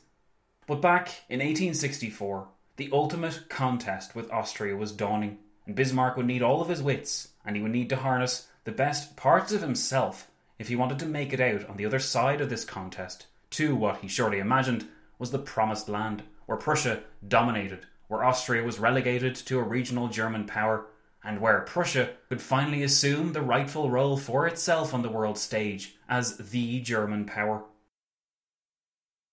And that's where we have to leave him, even though honestly I don't want to. Honestly, I'd rather continue this story up to 1890 or 1898, where Bismarck finally passes away. It's a story which I've been really privileged to tell for the last 8 episodes. But even after all of this stuff that I've produced, even after all of this work, we've only begun to scratch the surface, to unwrap the man, the myth, the legend, as they say. So I hope that you, dear listener, will join me in the not too distant future to see where we take this story and where we take Bismarck's story next. So now I have to say my final thanks. I can hardly believe that this is the end, but it is, for now, the end. I hope that by creating this whole project, this Hardcore When Diplomacy Fails, I hope that it's cheered you up a bit and been able to take your mind off the crisis which is existing in our own world. I hope you're staying safe and well and that your loved ones are in a similar position. And I do hope you'll join me to debate the Bismarck story for many years to come. Thanks so much, history friends, for giving me the time, for giving me the platform to do something like this. Because all I'm really doing here is nerding out on something that I'm very passionate about and very interested in. I keep on saying to my loved ones and to my friends and anyone else who will listen that I am so blessed to be able to have as my job my passion. My passion does not begin and end with Bismarck, but certainly, just like the 15-year-old Zach discovered that book by A.G.P. Taylor on Bismarck's story, I'm still just as geeky and just as nerdy on Bismarck as I was 15 years ago. I'm still just as big of a history nerd, but now I have an army of history nerds behind me. So make sure to give me feedback and let me know what you thought about this whole adventure. Make sure to visit the Patreon page if you want more, and if you want to listen to this series in the future. Thanks again so much, history friends. You're the best. And I've really enjoyed myself here, if it wasn't obvious. I'll be seeing you all soon, but I'll also be seeing you for our regular scheduled programming. So hopefully if this is your first introduction to When Diplomacy Fails, you'll tune in for that story, those other stories as well.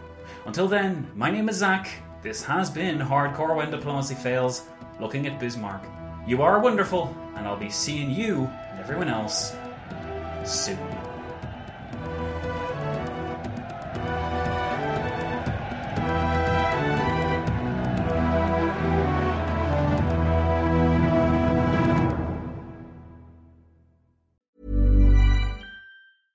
Imagine the softest sheets you've ever felt. Now imagine them getting even softer over time. That's what you'll feel with Boll & Branch's organic cotton sheets. In a recent customer survey, 96% replied that Boll & Branch sheets get softer with every wash. Start getting your best night's sleep in these sheets that get softer and softer for years to come. Try their sheets with a 30-night guarantee. Plus, get 15% off your first order at BollandBranch.com. Code BUTTERY. Exclusions apply. See site for details.